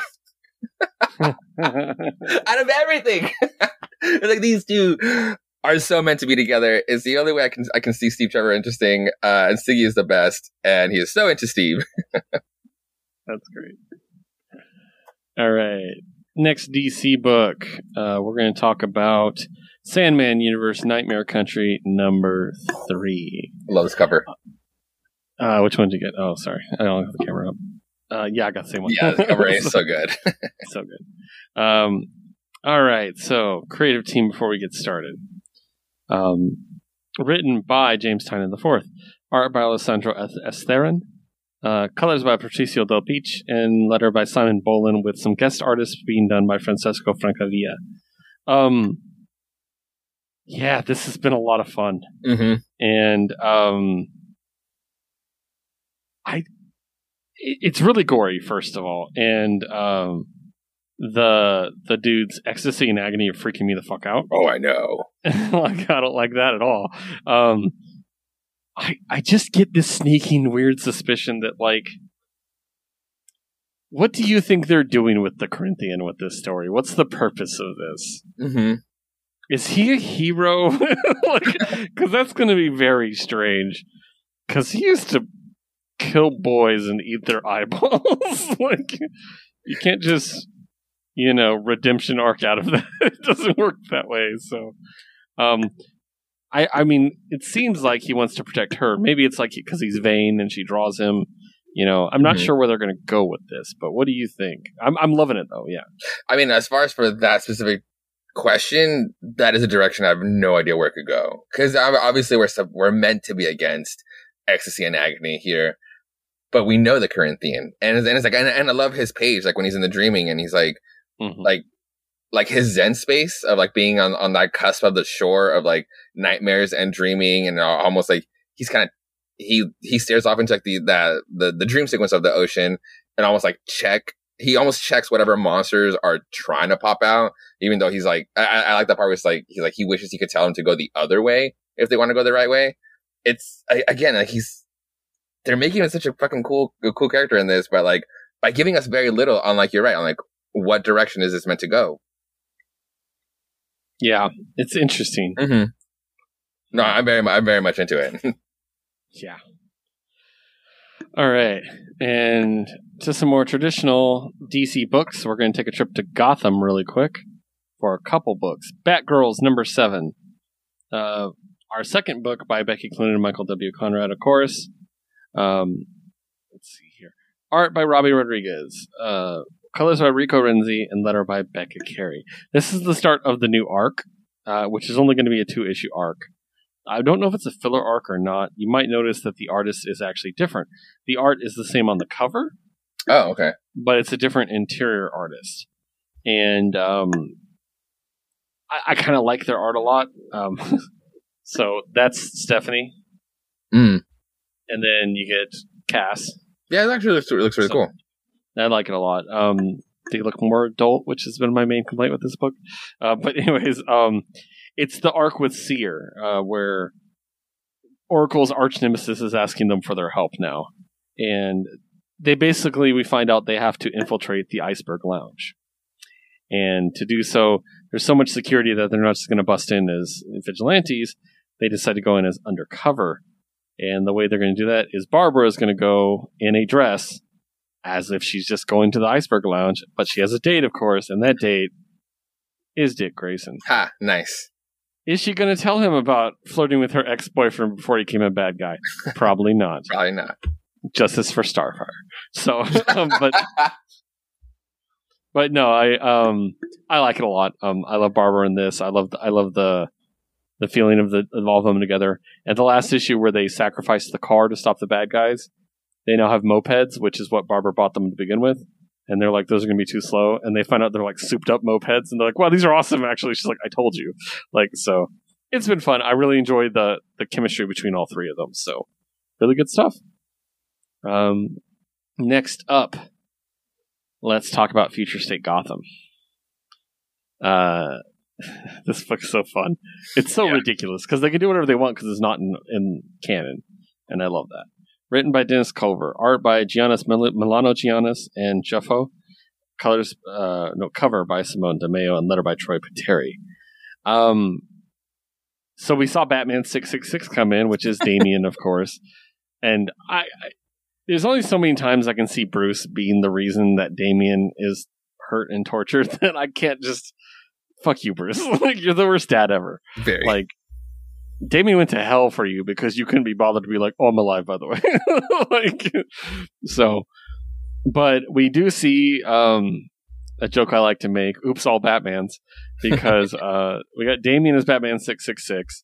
We have Jace, right? Jace is Batman. Yeah. Yeah. Jace as the new Batman and our Batman we've been having. Then we got Dick Grayson being...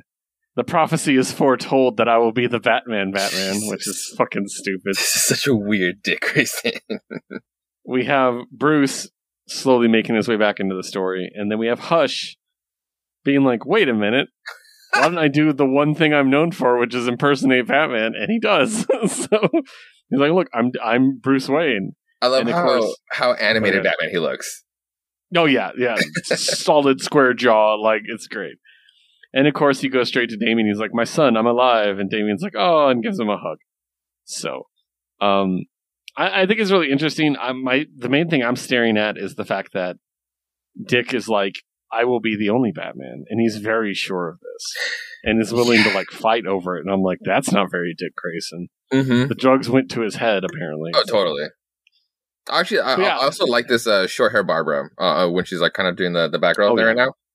Oh, yeah, that outfit, like, her as Oracle as, like, a straight hero instead of, because that's the codename they gave. They said Oracle. They didn't say Batgirl. That's true. So, I like the look. I think it looks really cool. Yeah, totally. So, but yeah, good stuff. Anything you want to add? It's just a fun book. I even like the tag story at the end, like the Batman 666 backstory here. It's pretty good. Yeah, definitely. All right. And then our final DC book is a Bat book as well. And that is Batman Urban Legends number 16. Mm-hmm. I don't know how long this anthology is going to go because all the ongoing stories end in this issue. Okay. So we'll see if this is the end or if they're going to start up some new ones. 4 stories. Batman and Zatanna, written by Vida Ayala. art by Nicholas Ismeja and Hayden Sherman, colors by Nick Filardi, and letters by Steve Wands. Batman and Alfred, written by Josh Trujillo, art by Rosie Comp, colors by Marissa Louise, and letter by Trey Pateri. Birds of Prey, part 3 of 3, written by Che Grayson, art by Serge Acuna, color by Ivan Placencia, and letter by Josh Reed. And Ace the Bat Hound, part 6 of 6, Mark Russell writing, Carl Mostert drawing, colors by Trush Mulvihill, and letter by Steve Wands. Obviously, the one I'm going to talk about the most is the Batman Zatanna one, because I love it. It's been really, really good so far, and it wraps up this perfect little 6-parter. And yeah, I think it was a really well-told story, and it's a lot of fun. And it also shows that like more friendly, happy Batman side, which I always like. Yeah. So good stuff. The Alfred story is a one-shot, and I really liked it. It's about a retirement home where people keep dying, so he goes undercover as a retiree. And I thought that was really cool. It's a lot of fun. Obviously, it's a one-bit issue, so it's not too long, but it's really cool. The Birds of Prey story is really cool, and it's kind of open-ended leading into a further story. Ooh. So I'm hoping we get an actual mini for it. Mm-hmm. And then the last one, of course, is the Ace the Bat Hound one, which is a lot of fun. So this has been a really great set of stories. If we're going to get a new set, we'll see. I think it's cool how they're like trying out new people for Bat books on this to see if it works. Mm-hmm. You know what I mean? So, yep, good stuff. Don't want to put too much highlight on any of them. They're all pretty good. But again, the Batman Zatanna one I really liked. And I actually really like the Birds of Prey one too. I like that team. Katana leading the way and stuff. So I kind of feel like that's how some Bat books should be like. Maybe they're like not anthology per se, but make them these like giant size like two books in one book to kind of like, because Gotham is just so fucking big, and we always just say there's too many Bat books. It's kind of like keeping them like this, like, a little more contained, to maybe like spread books other way around the DC universe. I kind of like that. Yeah, definitely. But yeah, that's the it of the DC books for this week. We're ready to move on to Marvel to wrap everything up. Mm-hmm. We're going to start with The Marvels, number 11, which we just found out is the penultimate issue. Yes, I should have seen this coming. Yeah, it kind of makes sense. Creative team, written by Kurt Busiek, art by Yildiray Cinar, colors by Guru EFX, and letter by Simon Boland. We get really meta. That's the best way to put it. And I enjoyed it. I thought it was really cool. We find out more about the actual threat and the true identity of the power source and everything that's going on, and how worldwide the problems are right now. We get a little tease of that at the beginning with the Hulk smashing someone, shit's going down around the globe, and it's up to this team to stop them. I thought that was really cool. I also like the fact that Kevin was the only one who had cash, and I like to think that's the only reason he was there in my head. I think that's funny.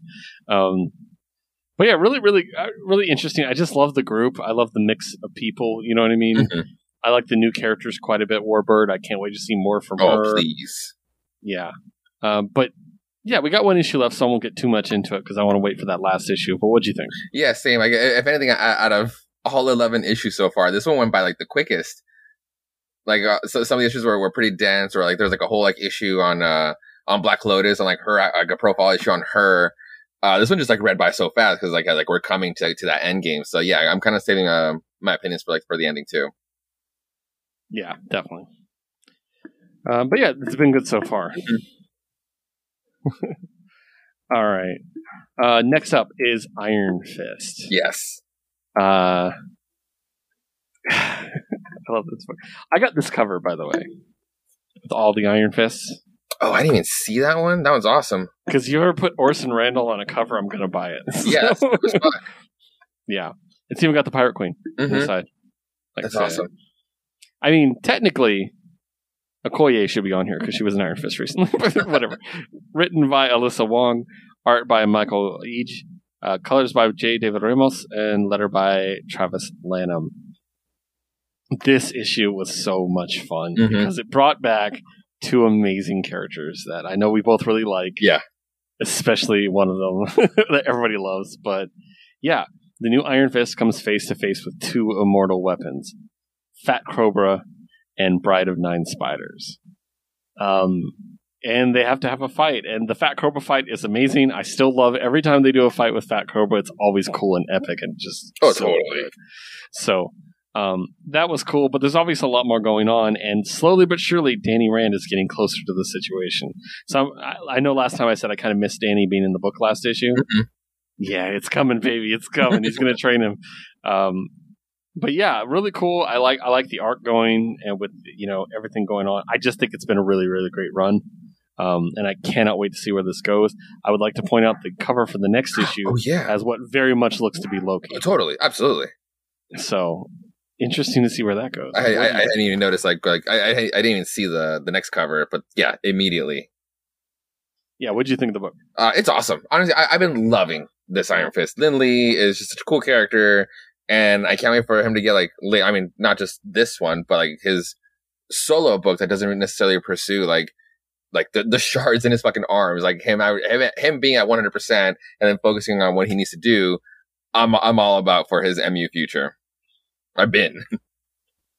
Yeah, exactly. So I'm excited to see where this goes. Mm-hmm. I love the idea of Danny in a advisory role, teaching him how to actually harness the chi properly and stuff. Or even then, like he's having problems with it. Even then, in this one, like his powers clicked off. So it's kind of like, you know what, like fuck it, I need to rely on my martial arts. And then he does. He starts kicking ass. And maybe what if Danny gets too close to him, he doesn't have it? Oh, right. It negates it because it can't share it. Yeah. Yeah. So that'd be interesting. But yeah. All right. Next up, we're going to talk about a physical release of a digital-only comic, and I know we were both very happy about this. Hulkling and Wiccan #1. Written by Josh Trujillo, art by Jody Nishijima, colors by Matt Mia, and letter by Ariana Mayer. This is obviously the first arc of the digital comic on Marvel Unlimited. Check out Marvel Unlimited. There's a lot of great comics you guys aren't reading, and they're fantastic. But this is kind of an alternate world. It presents us with an alternate world of how can Wiccan and Hulkling be happy without each other? Or Teddy and Billy, I should say. And the kind of person that they would be attracted to if they weren't attracted to each other, which I thought was really interesting because I think it's very fascinating that Billy needed a project. You know what I mean? He needed a problem to solve. Whereas Teddy, you would think being the big bulky one is the one, but he wants a daddy, and I thought that was really interesting. Go Big. Yeah. So, Go Big is a fantastic name, by the way. So, but yeah, I really enjoyed this. I thought it was fun. I'm looking forward to more of it, and I want to go actually catch up on Marvel Unlimited so I know where it's going. But yeah, I thought it was really cool, and the introduction of the use of Agatha Harkness I thought was a really good idea. Mm-hmm. Using her more with Billy makes so much sense to me. Oh, totally. So I think that as soon as I saw that, I'm like, it just clicked with me. I'm like, that's brilliant. So, what'd you think? I love this so much. Like I started the episode with, I've been reading a lot of gay books, so this is just like, it just fit perfectly with everything I've been reading. It's like the tone and like the little cuteness over everything, and yeah, it's like, do I want to wait for the next physical release, or should I just hop on the app because I really want to know more about the story? Yeah, it's interesting. Yeah, I think I'm probably going to jump on, to be honest. Mm-hmm. If I could not read the miniseries or the short story for Rain, I doubt I'm going to be able to skip this one. So, but yeah. Next up, Captain America: Sentinel of Liberty #1. I got the Scotty Young cover. I had to too. The cover A, like the face just gave me such Liefeld vibes that I just couldn't do it. I just love it. like I think it's cute. So this is the launch of the new Captain America run for Steve. We've already seen the Sam one. So written by Jackson Lansing and Colin Kelly, art by Carmen Carnero, letter by Joe Caramagna with coloring by Nolan Woodard. Yeah, I think it's really cool, and I think it takes Cap back to basics. Yes. Basics. I love the idea of him picking this apartment, and then we find out it's the apartment he was raised in, mm-hmm. and that no one knows, and that's kind of cool. I think it's an interesting thing. And it's given me, I love when you give a street-level hero a group of associates that are humans, mm-hmm. that are just normal, and I think that really helps here. I love the whole thing with him taking. My favorite thing about this book was him going back to community college to study art. He was going to be an artist when he was younger. Oh, gotcha. That's always been what he wanted to do. He never wanted to be a soldier. He just stood up because America needed him, basically. Mm-hmm. And so I love the idea of him learning how to draw on a fucking, like digital pad and stuff. Being too aggressive on the pad. Yeah, it's brilliant. And immediately I love the way that scene was set out because it literally just introduces us to 3 of his related characters, his NPCs, if you will, in one page, gives you an idea of who each one of them is, and you can just flawlessly keep using them from here. Oh, totally. And I really, really like that, the way that was done. Or he does, like, he goes to outings with them, like, together or individually. You see them in the coffee shop, you see her at the baseball game. Mm-hmm. Like, yeah, it's really cool. And then the kid that lives in the house with him, and then, of course, the radio crew, the radio company, which I thought was so cool. Like, that was so much fun. A lot going on in this issue. And it does seem like a lot of this is going to be tied to Bucky. And that kind of leads us to the code. So I pulled it up because I wanted to talk to you about it. Right. So there's a bit of gibberish on the cover of issue 4. And using the code, I'll give credit to let's see, I want to make sure they're the original ones to do it. AIPT. Okay, yeah, it looks like they're the ones who actually did it. They're not just reporting it. To AIPT and our friend Chris Franey from pointing us to it. And he's one of the ones that wrote it, by the way, Chris and David. Ooh, nice. This gibberish they translated to "The son of Rogers will begin the Cold War." Wait, what? Oh, wait, wait. I mean, like, obviously, like, really, just by the ending there, obviously, you're thinking, like, you just think Winter Soldier, you think of Bucky. But this book he's not the son; he's his friend, right? And that's what I was getting at. This issue brought up Dimension Z, where he had his son, but it was like, but then he died, but then he didn't really die. So I don't remember if he died again or not. But if that's the code, then shit. Yep. So we'll see. Yeah, we'll see if he comes back, because I really liked his son too. Like, he gets to grow old and become a character.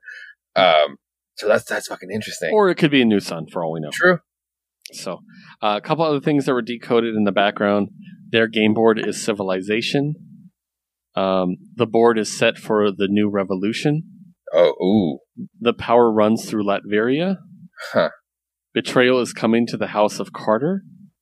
Oh. Mental organism designed only for control, which is the MODOK thing. Yeah. So lots of stuff here. It's a cool thing to check out. I'll send you the link later if you want to look at it. It's so crazy because like what I love about this book is I love a grounded Captain America book. It seems like it's never really, like, once you start following the MU or specifically Cap books, you kind of put it together that it's never really up to the writers. It's really what Marvel wants or Cap to be. So you always get Cap either running SHIELD, around SHIELD, part of a team, never really by himself, having his own apartment. Like, that's why it took me back to, like, the Brubaker run, where he was kind of doing his solo thing. Of course, yeah. So I'm all about this book, where he doesn't have to be tied with every other fucking organization. He can just be Steve Rogers. Exactly, yeah. I think it's really cool. I'm very excited about it. So, because we do have the Sam Wilson book to be the Cap book. So I like that. I like that they're not going to be two of the same book. Yeah. Next up, Moon Knight, Black, White, and Blood, number 2. Did you end up reading number 1? Mm-mm. Okay. Did you read number 2? No. Okay. It's an anthology, so they're each individual stories anyways. 3 stories written by Benjamin Percy and Vanessa Del Rey. Second one, David Pepose, Leonardo Romero, and Chris Sotomayor. And last one by Patch Zurcher, with lettering by Corey Petit across the board. So 3 stories. The first one's really interesting. You can check out the art here if you want. It's very sketchy, which I think is cool. And it's about Moon Knight basically being like, can you take these personalities out of my head, to Doctor Strange? And, like, the possible negative consequences for doing so. It's really cool. It's very dark, very awesome. Second one's written by David Pepose, and probably my favorite one of the issue, where he literally... It opens with him literally crawling into an all-night diner covered in blood. Okay. And the lady's like, "Evening, Mr. Knight." and doesn't react to him being covered in blood. She's like, I got the usual ready for you, and she points him over to a booth where Steven, Jake, and Khonshu are all sitting in the booth, right? Oh, yeah. And she can't see them, but they're there. And so he sits down, he's like, all right, let's go ahead and just, like, take care of this. Who's responsible for the knife wound? So he's covered in wounds and doesn't remember why, because he wasn't in charge at the time. Yeah. So slowly but surely, each of them takes, responsibility for things. Like, oh, the knife wound, that's Jake Lockley. He's like, it's actually a claw from Vermin. I fought Vermin, and it's like, oh, okay. He's like, what about the other shoulder? It's like first-degree burns, and it's like, that was Stephen Grant. I fought Crossfire, one of his villains and stuff. And then he's like, all right, but and then like a tooth falls out. He's like, what the? And then Khonshu, being himself, is like, do not be surprised, Avatar. You already know my great works do not come without sacrifice. Is like, what the hell did you do, Khonshu? For millennia, I have dispatched all manner of celestial upstarts who have craved my power. The latest challenge was unworthy of my avatar's attention, and it's him just wrecking Juggernaut. Oh, shit. Nice. Which I thought was great. So basically, he has to like take into account of all of his injuries and stuff. It's really fun. And the last one is almost like a Punisher War Journal story, which I thought was really cool. It's very much like boots on the ground, guns, fighting like another gun wielding dude, doing some very brutal stuff. He ends up doing something very violent to stop the guy. So good stuff. I've been loving this. I'm not big on the Black, White, and Blood runs, but Moon Knight I'll always pick up. So, and David Propose, good job. Love it. Next up, we're going to swing over to the streets of New York for a little while. We're going to talk about some 8-legged books. Nice. Josue, start me off with Savage Spider-Man 4. This one is in New York this time around. So Savage Spider-Man, God, I love this book. This one really, really turned around for me to liking it. Written by Joe Kelly, penciled by Gerardo Sandoval, and just based on their typo, inks by Gerardo Sandoval, Victor Nava, and Gerardo Sandoval. Chris Sotomayor on the colors, and Travis Lanham on inks. So, where we last left off is that Wolf and Baron Zemo came into agreement being like, yo, we're both right. The whole separate but equal bullshit. Wolf wants to make his side smart as fuck. Baron Zemo is joining up so he can make his Aaron side super smart as well. But they're each going to go to their own respected origin continents. Separate but equal. It's so fucking stupid. And at the end of it, they killed Peter, like in his Savage Spider-Man form, in his like half monstrous spider form. They incinerated him, but he turned to a cocoon, and out came a cold, overly logical Peter Parker. Like it's like his eyes are red as fuck. Like you still see like the circles for like separating like the white to like the irises and pupils, but it's red on on like the black people. And again, overly logical. It opens up with him like he just starts talking to himself like, observation, the Immaculate Base of Operations is a repurposed Hydra flying fortress already out of range. Zemo's ship en route to join is my only means of access. Obstacles.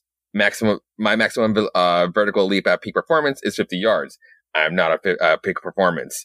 And he starts going into like all the shit that he has to do. He literally grabs a fucking a 250-pound manhole cover to like hook it onto something, so you can kind of like use that extra variables to make the leap.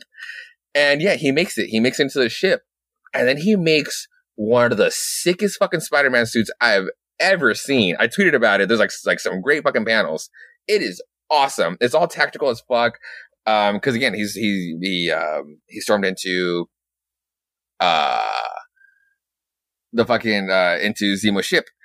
And so he pretty much like gets all the bodyguard's armor, and he armors himself up in sick Spider-Man outfit. Zemo finds out that the way Wolf has been doing all of this is that he gave the Mad Thinker the A+ serum. So you get this Mad Thinker giant ass brain Jesus. And he's just been running. He's been giving Wolf all the answers, Wolf has been getting all the answers through him. And then everything goes horribly wrong for them. There's like the alarms start going off, and then through the speakers, Peter Parker starts threatening them. And they're going on the screens that that he's basically planted bombs on 7 strategic parts in the ship, like on all the engine rooms. So it's gonna go down, and they immediately start falling for like they literally start just freaking the fuck out. Zemo's kind of like, wait, like this isn't kind of right. Because he's the only one that can actually think straight. Everybody's like super fucking smart. Like Wolf and his posse are all like super have a super intellect right now, but they're overthinking. And because Peter Parker has the same mentality as them, he's overthinking them at the moment. So they literally start playing into every single one of his traps. And Zemo's telling him it's like to take a step back and think about it, because it's not really how Spider-Man would be playing out all these situations. Right. Spider-Man gets a drop on them. He's literally kicking ass. Like, this suit looks fucking incredible. And Wolf is just like, well, fuck it. Fuck all. Like, we're not at the right altitude, because they're about to like send the bombs throughout the world. But Peter's kind of like, yeah, like the most damage you can do. It's how calculated he is. Like the over logical, Peter Parker here is that, yeah, because Zemo's kind of like, it's a bluff. Like, he doesn't know if the salvation of the morons below us lies in the ship. And then through the speaker, Zemo will assume that this is a bluff. The rest of you will comprehend the math. There are roughly 700,000 living victims of the A-plus Picotech in Memphis and New York. The population of Earth is 7.75 billion. 0.009% of the population is an acceptable loss to stop you. And Zemo's immediately like, that's not him. But Wolf is just like, fuck that. Then fire everything. We'll just get whatever intellect we get from this bombardment, and then so be it. Which pushes Peter to be like, oh, you did that? Okay, cool. Like he goes to like the main computer that can the only computer that can control the A+ program, so it can be redirected. And then Zemo, he goes, Spider-Man goes, thank you. Now I can work uninterrupted. And Zemo's like, say what now? And what was like, he wanted us to fire the missiles prematurely, wanted me to ensure the A+ program couldn't be reprogrammed. He's going to take over the mainframe from inside. And Peter goes, you stole genius. I was born one. Which one of us should reprogram the world? And he gets hooked into the machine. And we'll see what happens after that, because it's so sick as fuck. It is savage as hell. Nice. Awesome. All right. Well, staying in New York for another one, Ben Reilly, Spider-Man number 5, Ooh. Final of the series. So, written by J.M. DeMatteis, art by David Baldion, color by Israel Silva, and letter by Joe Caramagna.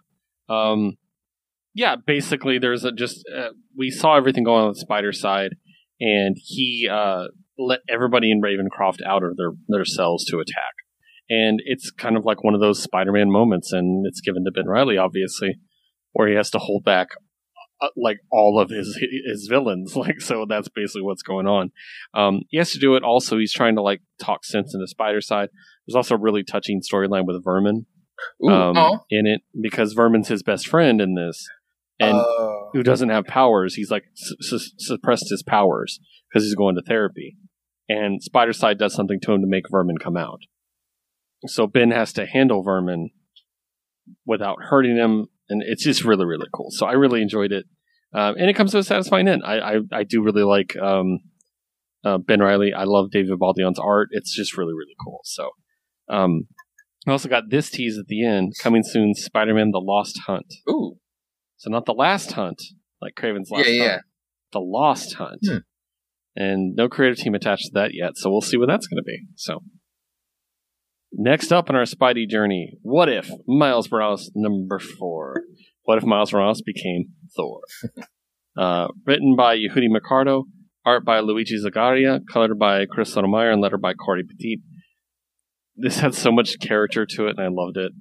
It was also a very traditional like Thor story, like the idea of it, like, but then done from Miles' point of view. You know what I mean? Yeah. Like from like the whole like, oh, Loki's going to trick you into doing a thing, and now you have to fix it. Like that's just so traditionally Thor, and I love it. I love that the narration was like a freestyle rap in the beginning. Yeah, like I loved that so much. And just really cool. I mean, I love that we're having fun with these adaptations and we're not trying to take them too seriously. You know what I mean? So, really cool. And I like the idea that at the end that we got to tease that maybe they're all going to be working together.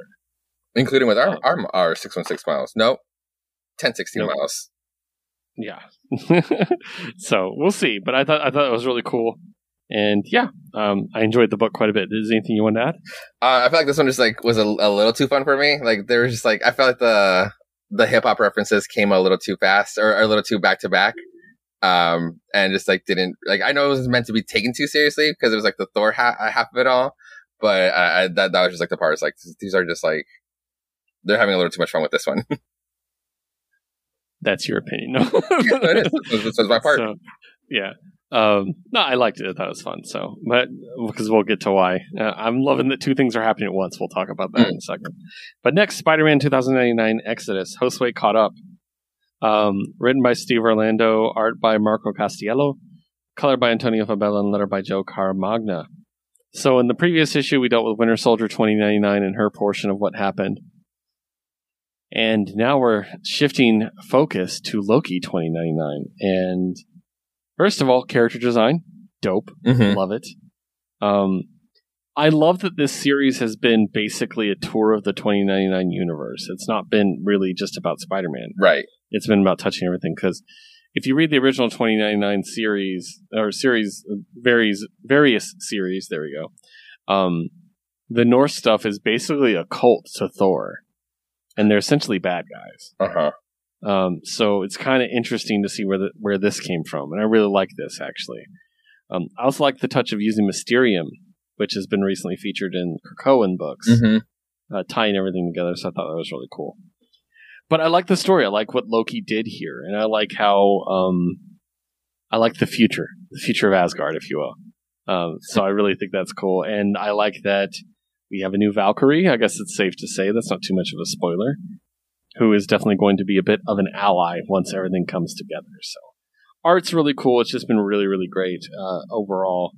What did you think, Josue, as someone who didn't really talk about this before? No, this is a cool story. I do like these like side stories, these side updates around the 2099 world, and I they never explained it, but like what happened to her arm per se? Was that part of her? The branchy arm on the Valkyrie. I like that touch on her. I'm not sure if it was like a curse or something that happened to her. But the reveal that's like the I lied part. I thought that part was dope as fuck. Oh yeah, totally. It's like, what did you expect? Like I love that. Like so, yeah, really cool. I'm very curious to see what they're going to be doing next, right? Because the next issue is like the team up book, but it's like we'll see what the spin is, you know, or where we go. The one thing that Marvel hasn't touched on in 2099, even with the last crossover, is we haven't got an X-Men 2099 update in a while. Ooh, okay.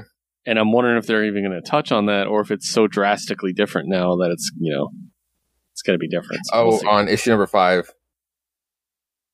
Huh? In the back, when you have like these profiles, it's issue. Each of these are what the each of these are what the issues are going to be about. Like number 2, you can see like the Winter Soldier. Number 2 is like 5. Yeah, that's interesting. Huh. Okay. Well, I'm curious there. And then Omega, of course, is the confrontation with Norman. So. All right, awesome. And our final Spidey book is Spider-Gwen, Gwenverse number 3. Nice. So I got this A cover. Okay. Ooh, cool. And I still absolutely love this Captain America design, by the way. I do too. Yeah.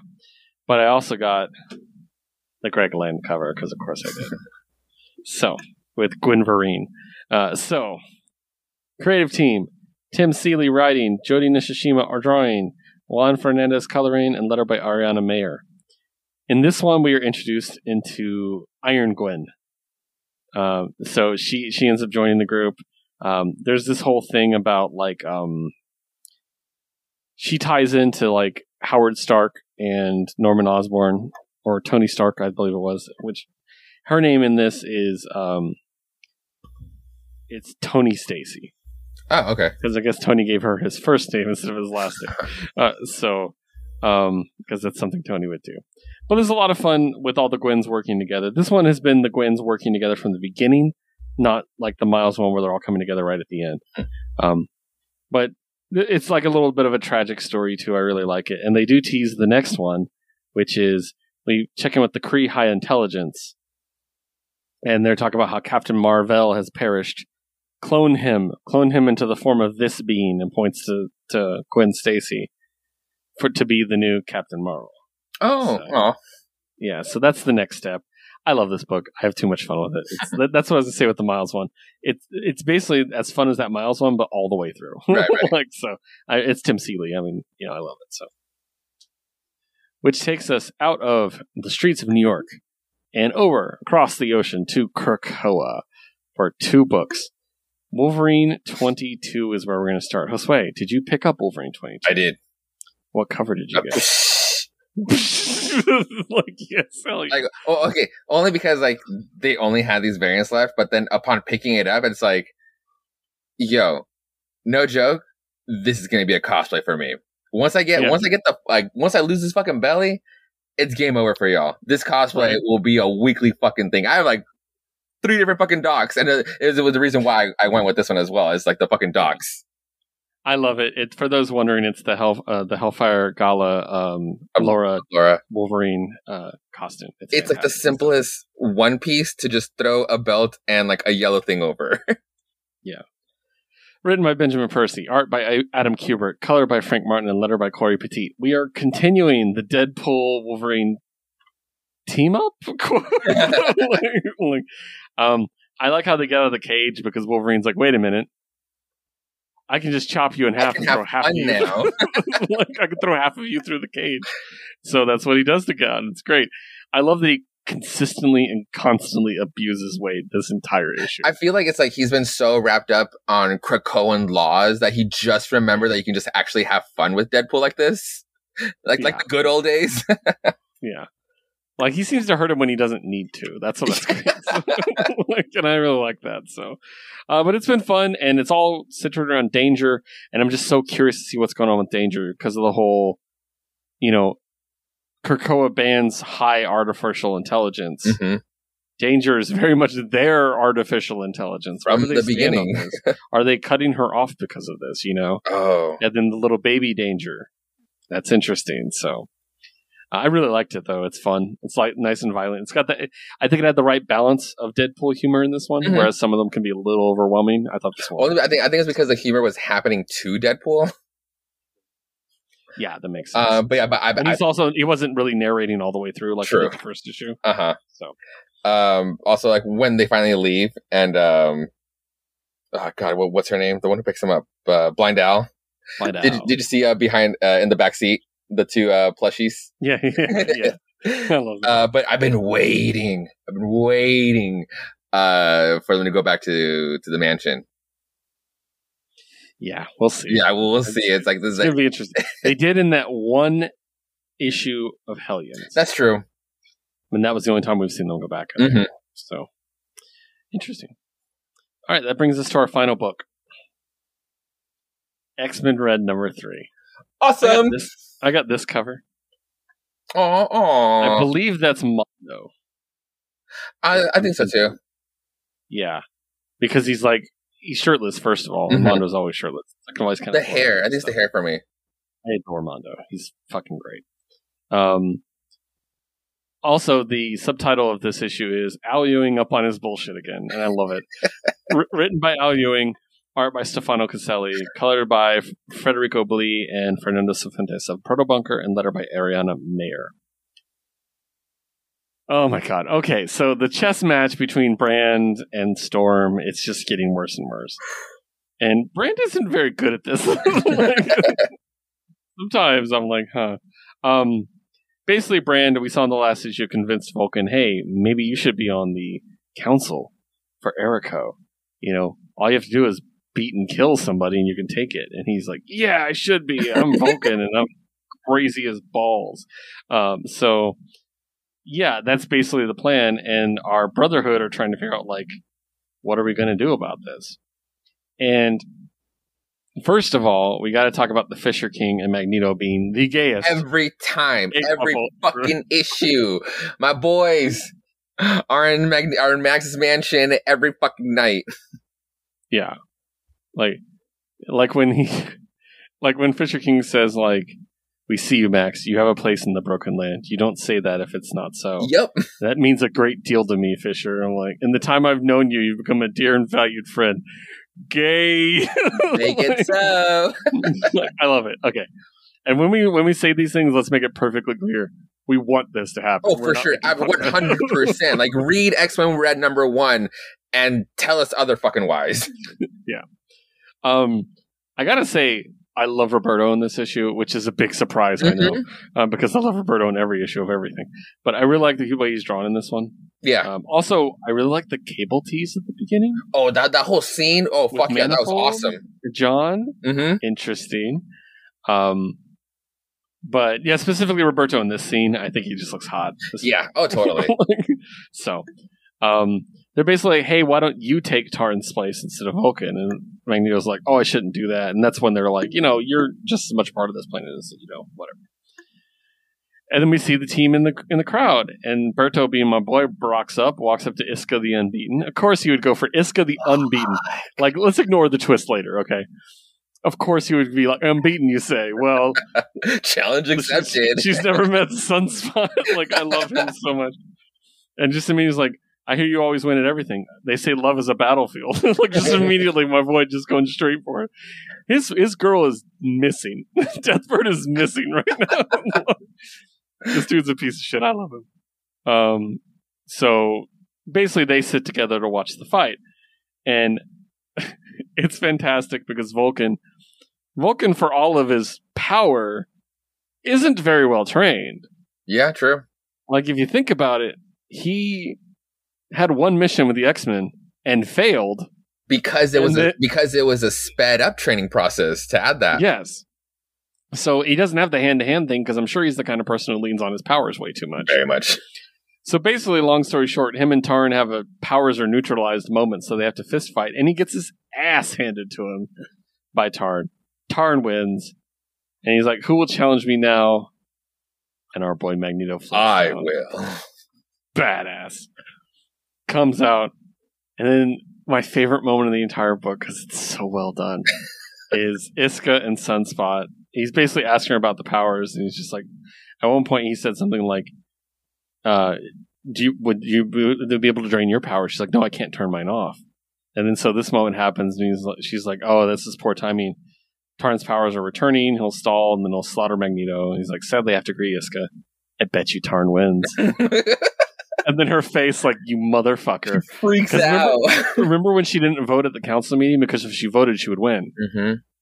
So she's probably very careful about taking sides because she doesn't want to predetermine everything. Right.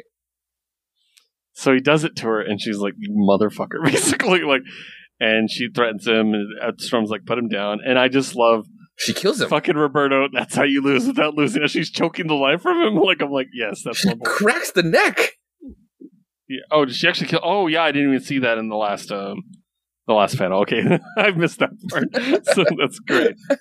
And then it's this great moment. The fight is so fucking great. Where they're like, do you accept the challenge? And Tarn's like, yes, I do accept the challenge. And Magneto just like, boop, thunk, drops his helmet on Tarn's head. He's like, what the fuck? He's like, your control of DNA is psychokinetic in nature. My helmet blocks mental powers, and it's made of metal. Goodbye, Tarn. Like, I was just like, I was like, this is blood on my hand. I accept. He's not like this, please, and just wrecks him immediately. Right before I was gonna say, I yeet, crush. Yeah. Magneto sits in the seat of loss. Yes. This has been like, I know that Immortal X-Men is billed as like the soap opera. Uh-huh. This is just as much of a soap opera, and I love it. Yes. but the one in space. Yeah, exactly. Like, it's so cool, and I'm loving it. It's so good. I love this book. It's fantastic. Might be the best X book right now. I'd Right really now? have to Ooh. sit and think about it. I'd probably like look at them for a second, but I honestly, for sure, 3 issues in, I do really like Knights of X, but yeah, it might be. Like, it's so good. But yeah. No. That's it. That's my last book, Josue. I want to touch up on the part where right before the fight starts with Vulcan, the first fight. We were talking about how Sunspot went to Iska, but I like how Storm goes to Korra. I was just like, hey, so I know you've been kind of like thinking about Brand's team. Yo, shit sucks over there. You should come with us instead. Yeah. You want to go to a loser team.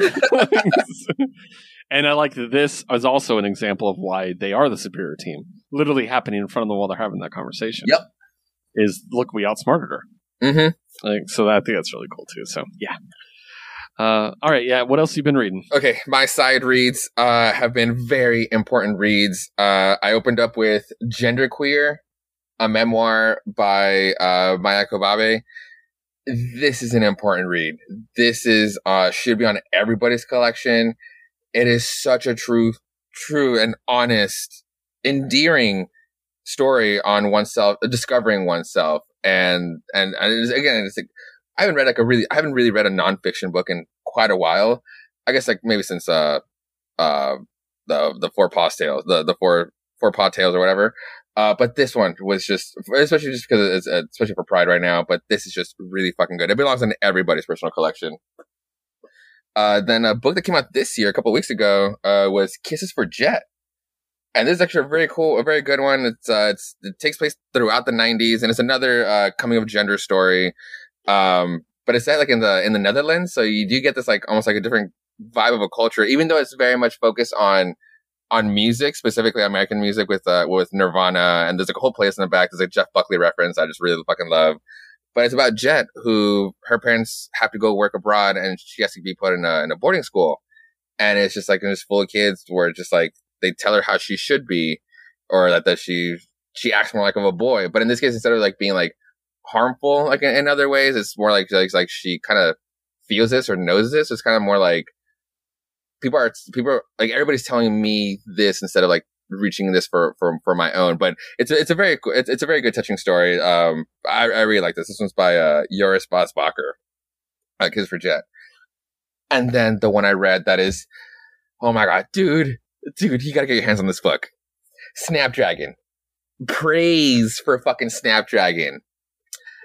Working out books and pictures, this one was recommended, like all these were recommended to me, but this one was praised as, well, actually it was Books and Pictures best-selling book of last year.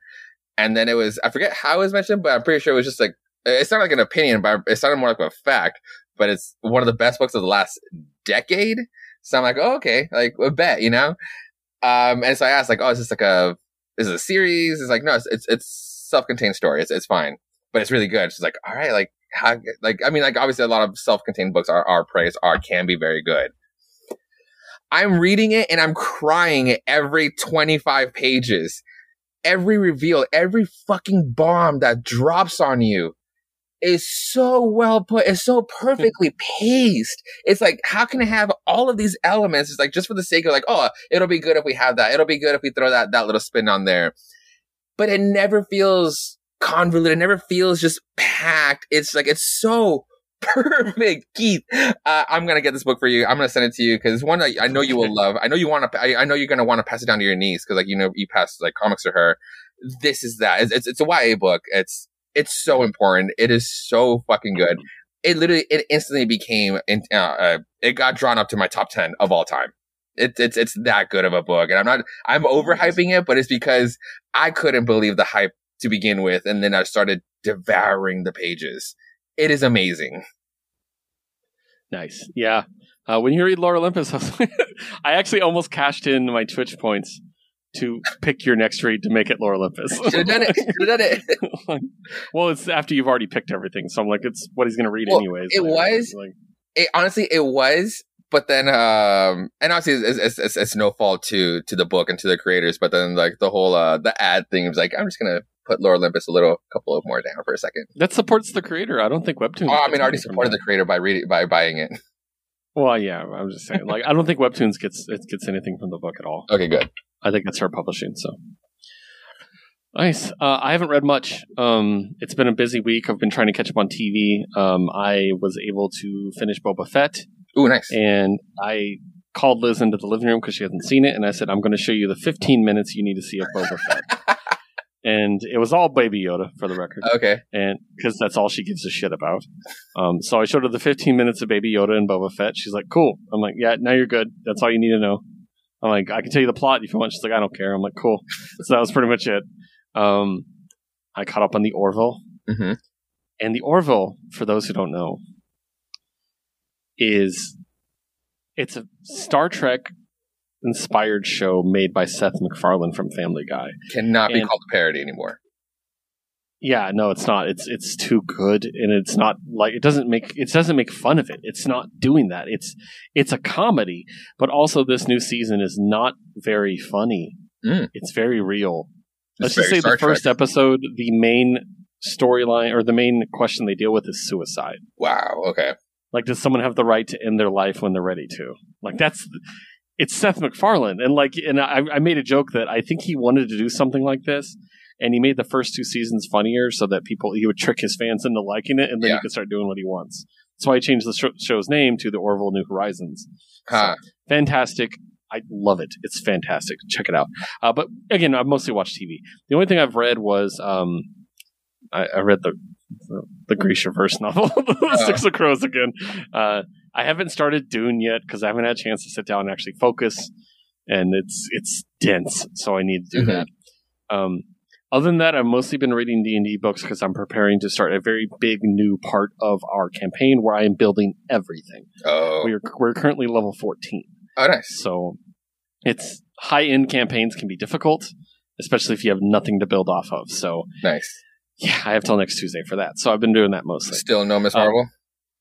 Not yet. Okay. It's on the list, you know. I gotcha. Liz also made me watch Dope Sick. Okay. And something else. Like, we watched like 6 TV shows this week. So. Nice. But in lieu of me not reading anything, I would like to recommend some Tim Sale books for people. Yeah. As a way to close out. So I'll go with you're a DC fan or a Marvel fan. So DC, obviously, we talked about The Long Halloween and Superman for All Seasons. The underrated one is Catwoman When in Rome. Yes. That book is great. Check it out. If you're a Marvel fan, you've probably seen these, and I cannot, and I'm just going to assume Josue agrees with me on this. I cannot recommend enough picking up the Color series, which is Daredevil Yellow, Spider-Man Blue, Hulk Gray, and Captain America White. Oh, yeah. Yeah. Especially a lot of people love Spider-Man Blue. It's just it's the ending. Like, it's a really, really touching. I'm already getting fucking goosebumps just thinking about it. It's the part where he's like, Peter is like, is like in a dark room. He's watching an old Gwen tape, and then Mary Jane passes by, and like you think, and it's like it could be a moment where it's like she could get jealous. She's like, oh, why is he like still hung up on an ex-girlfriend? Like, it could be any of things, but she understands his grief. Like, obviously, of all things, like she knows he's Spider-Man. So her words is like, I think she says something like, oh, like dinner's ready, dinner will be ready in a second, or whatever the lines are. But her follow up is, and say hi to Gwen for me, as she just keeps walking through the hallway. And it's like, it's so good. It's so touching. I love that moment so much. Yeah. My favorite of those is Daredevil Yellow. Ooh, okay. I really like Daredevil Yellow. It's just, I mean, I've always preferred Daredevil over Spider-Man in general. So, and the yellow, it's a the classic suit, color, and it's also color you don't see too much in comics. You know, like it's never like the focus except for like Wolverine, right? You know, so, but yeah. Check those out so you can find out how amazing Tim Sale was. All those were done with Jeff Loeb, just so you guys know. Yeah. So, but I guess that is it. We are wrapping up for the week. Thank you so much for being with us. Those are the issues that we had this week. Make sure to check us out on Twitter. You can find me on Twitter at WHI Podcast Keith. You can find our producer Liz at WHI Podcast Liz, and you can find Josue at Josue Reads Josue. You can also find the show at WHI Podcast on Twitter for all the updates. We'll notify you when each episode comes out, where you can find it, what books we read, and everything like that. And also, I like to retweet a bit of news every once in a while on there. You can also follow our other show, Jukebox Vertigo, at Jukebox Vertigo on Twitter. That is our show where we build a musical playlist every other week with our friends based on a randomized category. The most recent episode was a lot of fun because we didn't pick a category ahead of time. We randomly rolled them every time, and we had 1 minute to make the jukebox picked them for us. It was the roulette, and it was so much fun. We had a blast. I'm going to do that. I can't wait to do that again. I think it's going to be really fun. And, of course, that was with our good friend Manda. Our next episode, which is about a week and a half away from where you're hearing this, is going to be our Pride Month special with a bunch of special guests. We're not going to list them off right now because we're still finalizing everybody, but some familiar faces, some new faces, and I'm just excited to talk about some gay music in Pride Month. I think it's going to be really great. So, but you can find every time a Jukebox Vertigo episode hits on a Monday morning, you can find Josue on Twitch at Josue Plays Josue that evening, where he is going to listen to it. We're going to have a listening party. He's going to give his opinions. He's going to play a game, probably curse at Pokemon Pinball. And yo, that last one was bullshit. You saw it. That Swablu one, I was laughing so hard. Like, I was like, it's going to go straight down the middle, and they're going to keep missing. Anyways, we're not going to get it. So, yeah, check him out at Josue Plays Josue.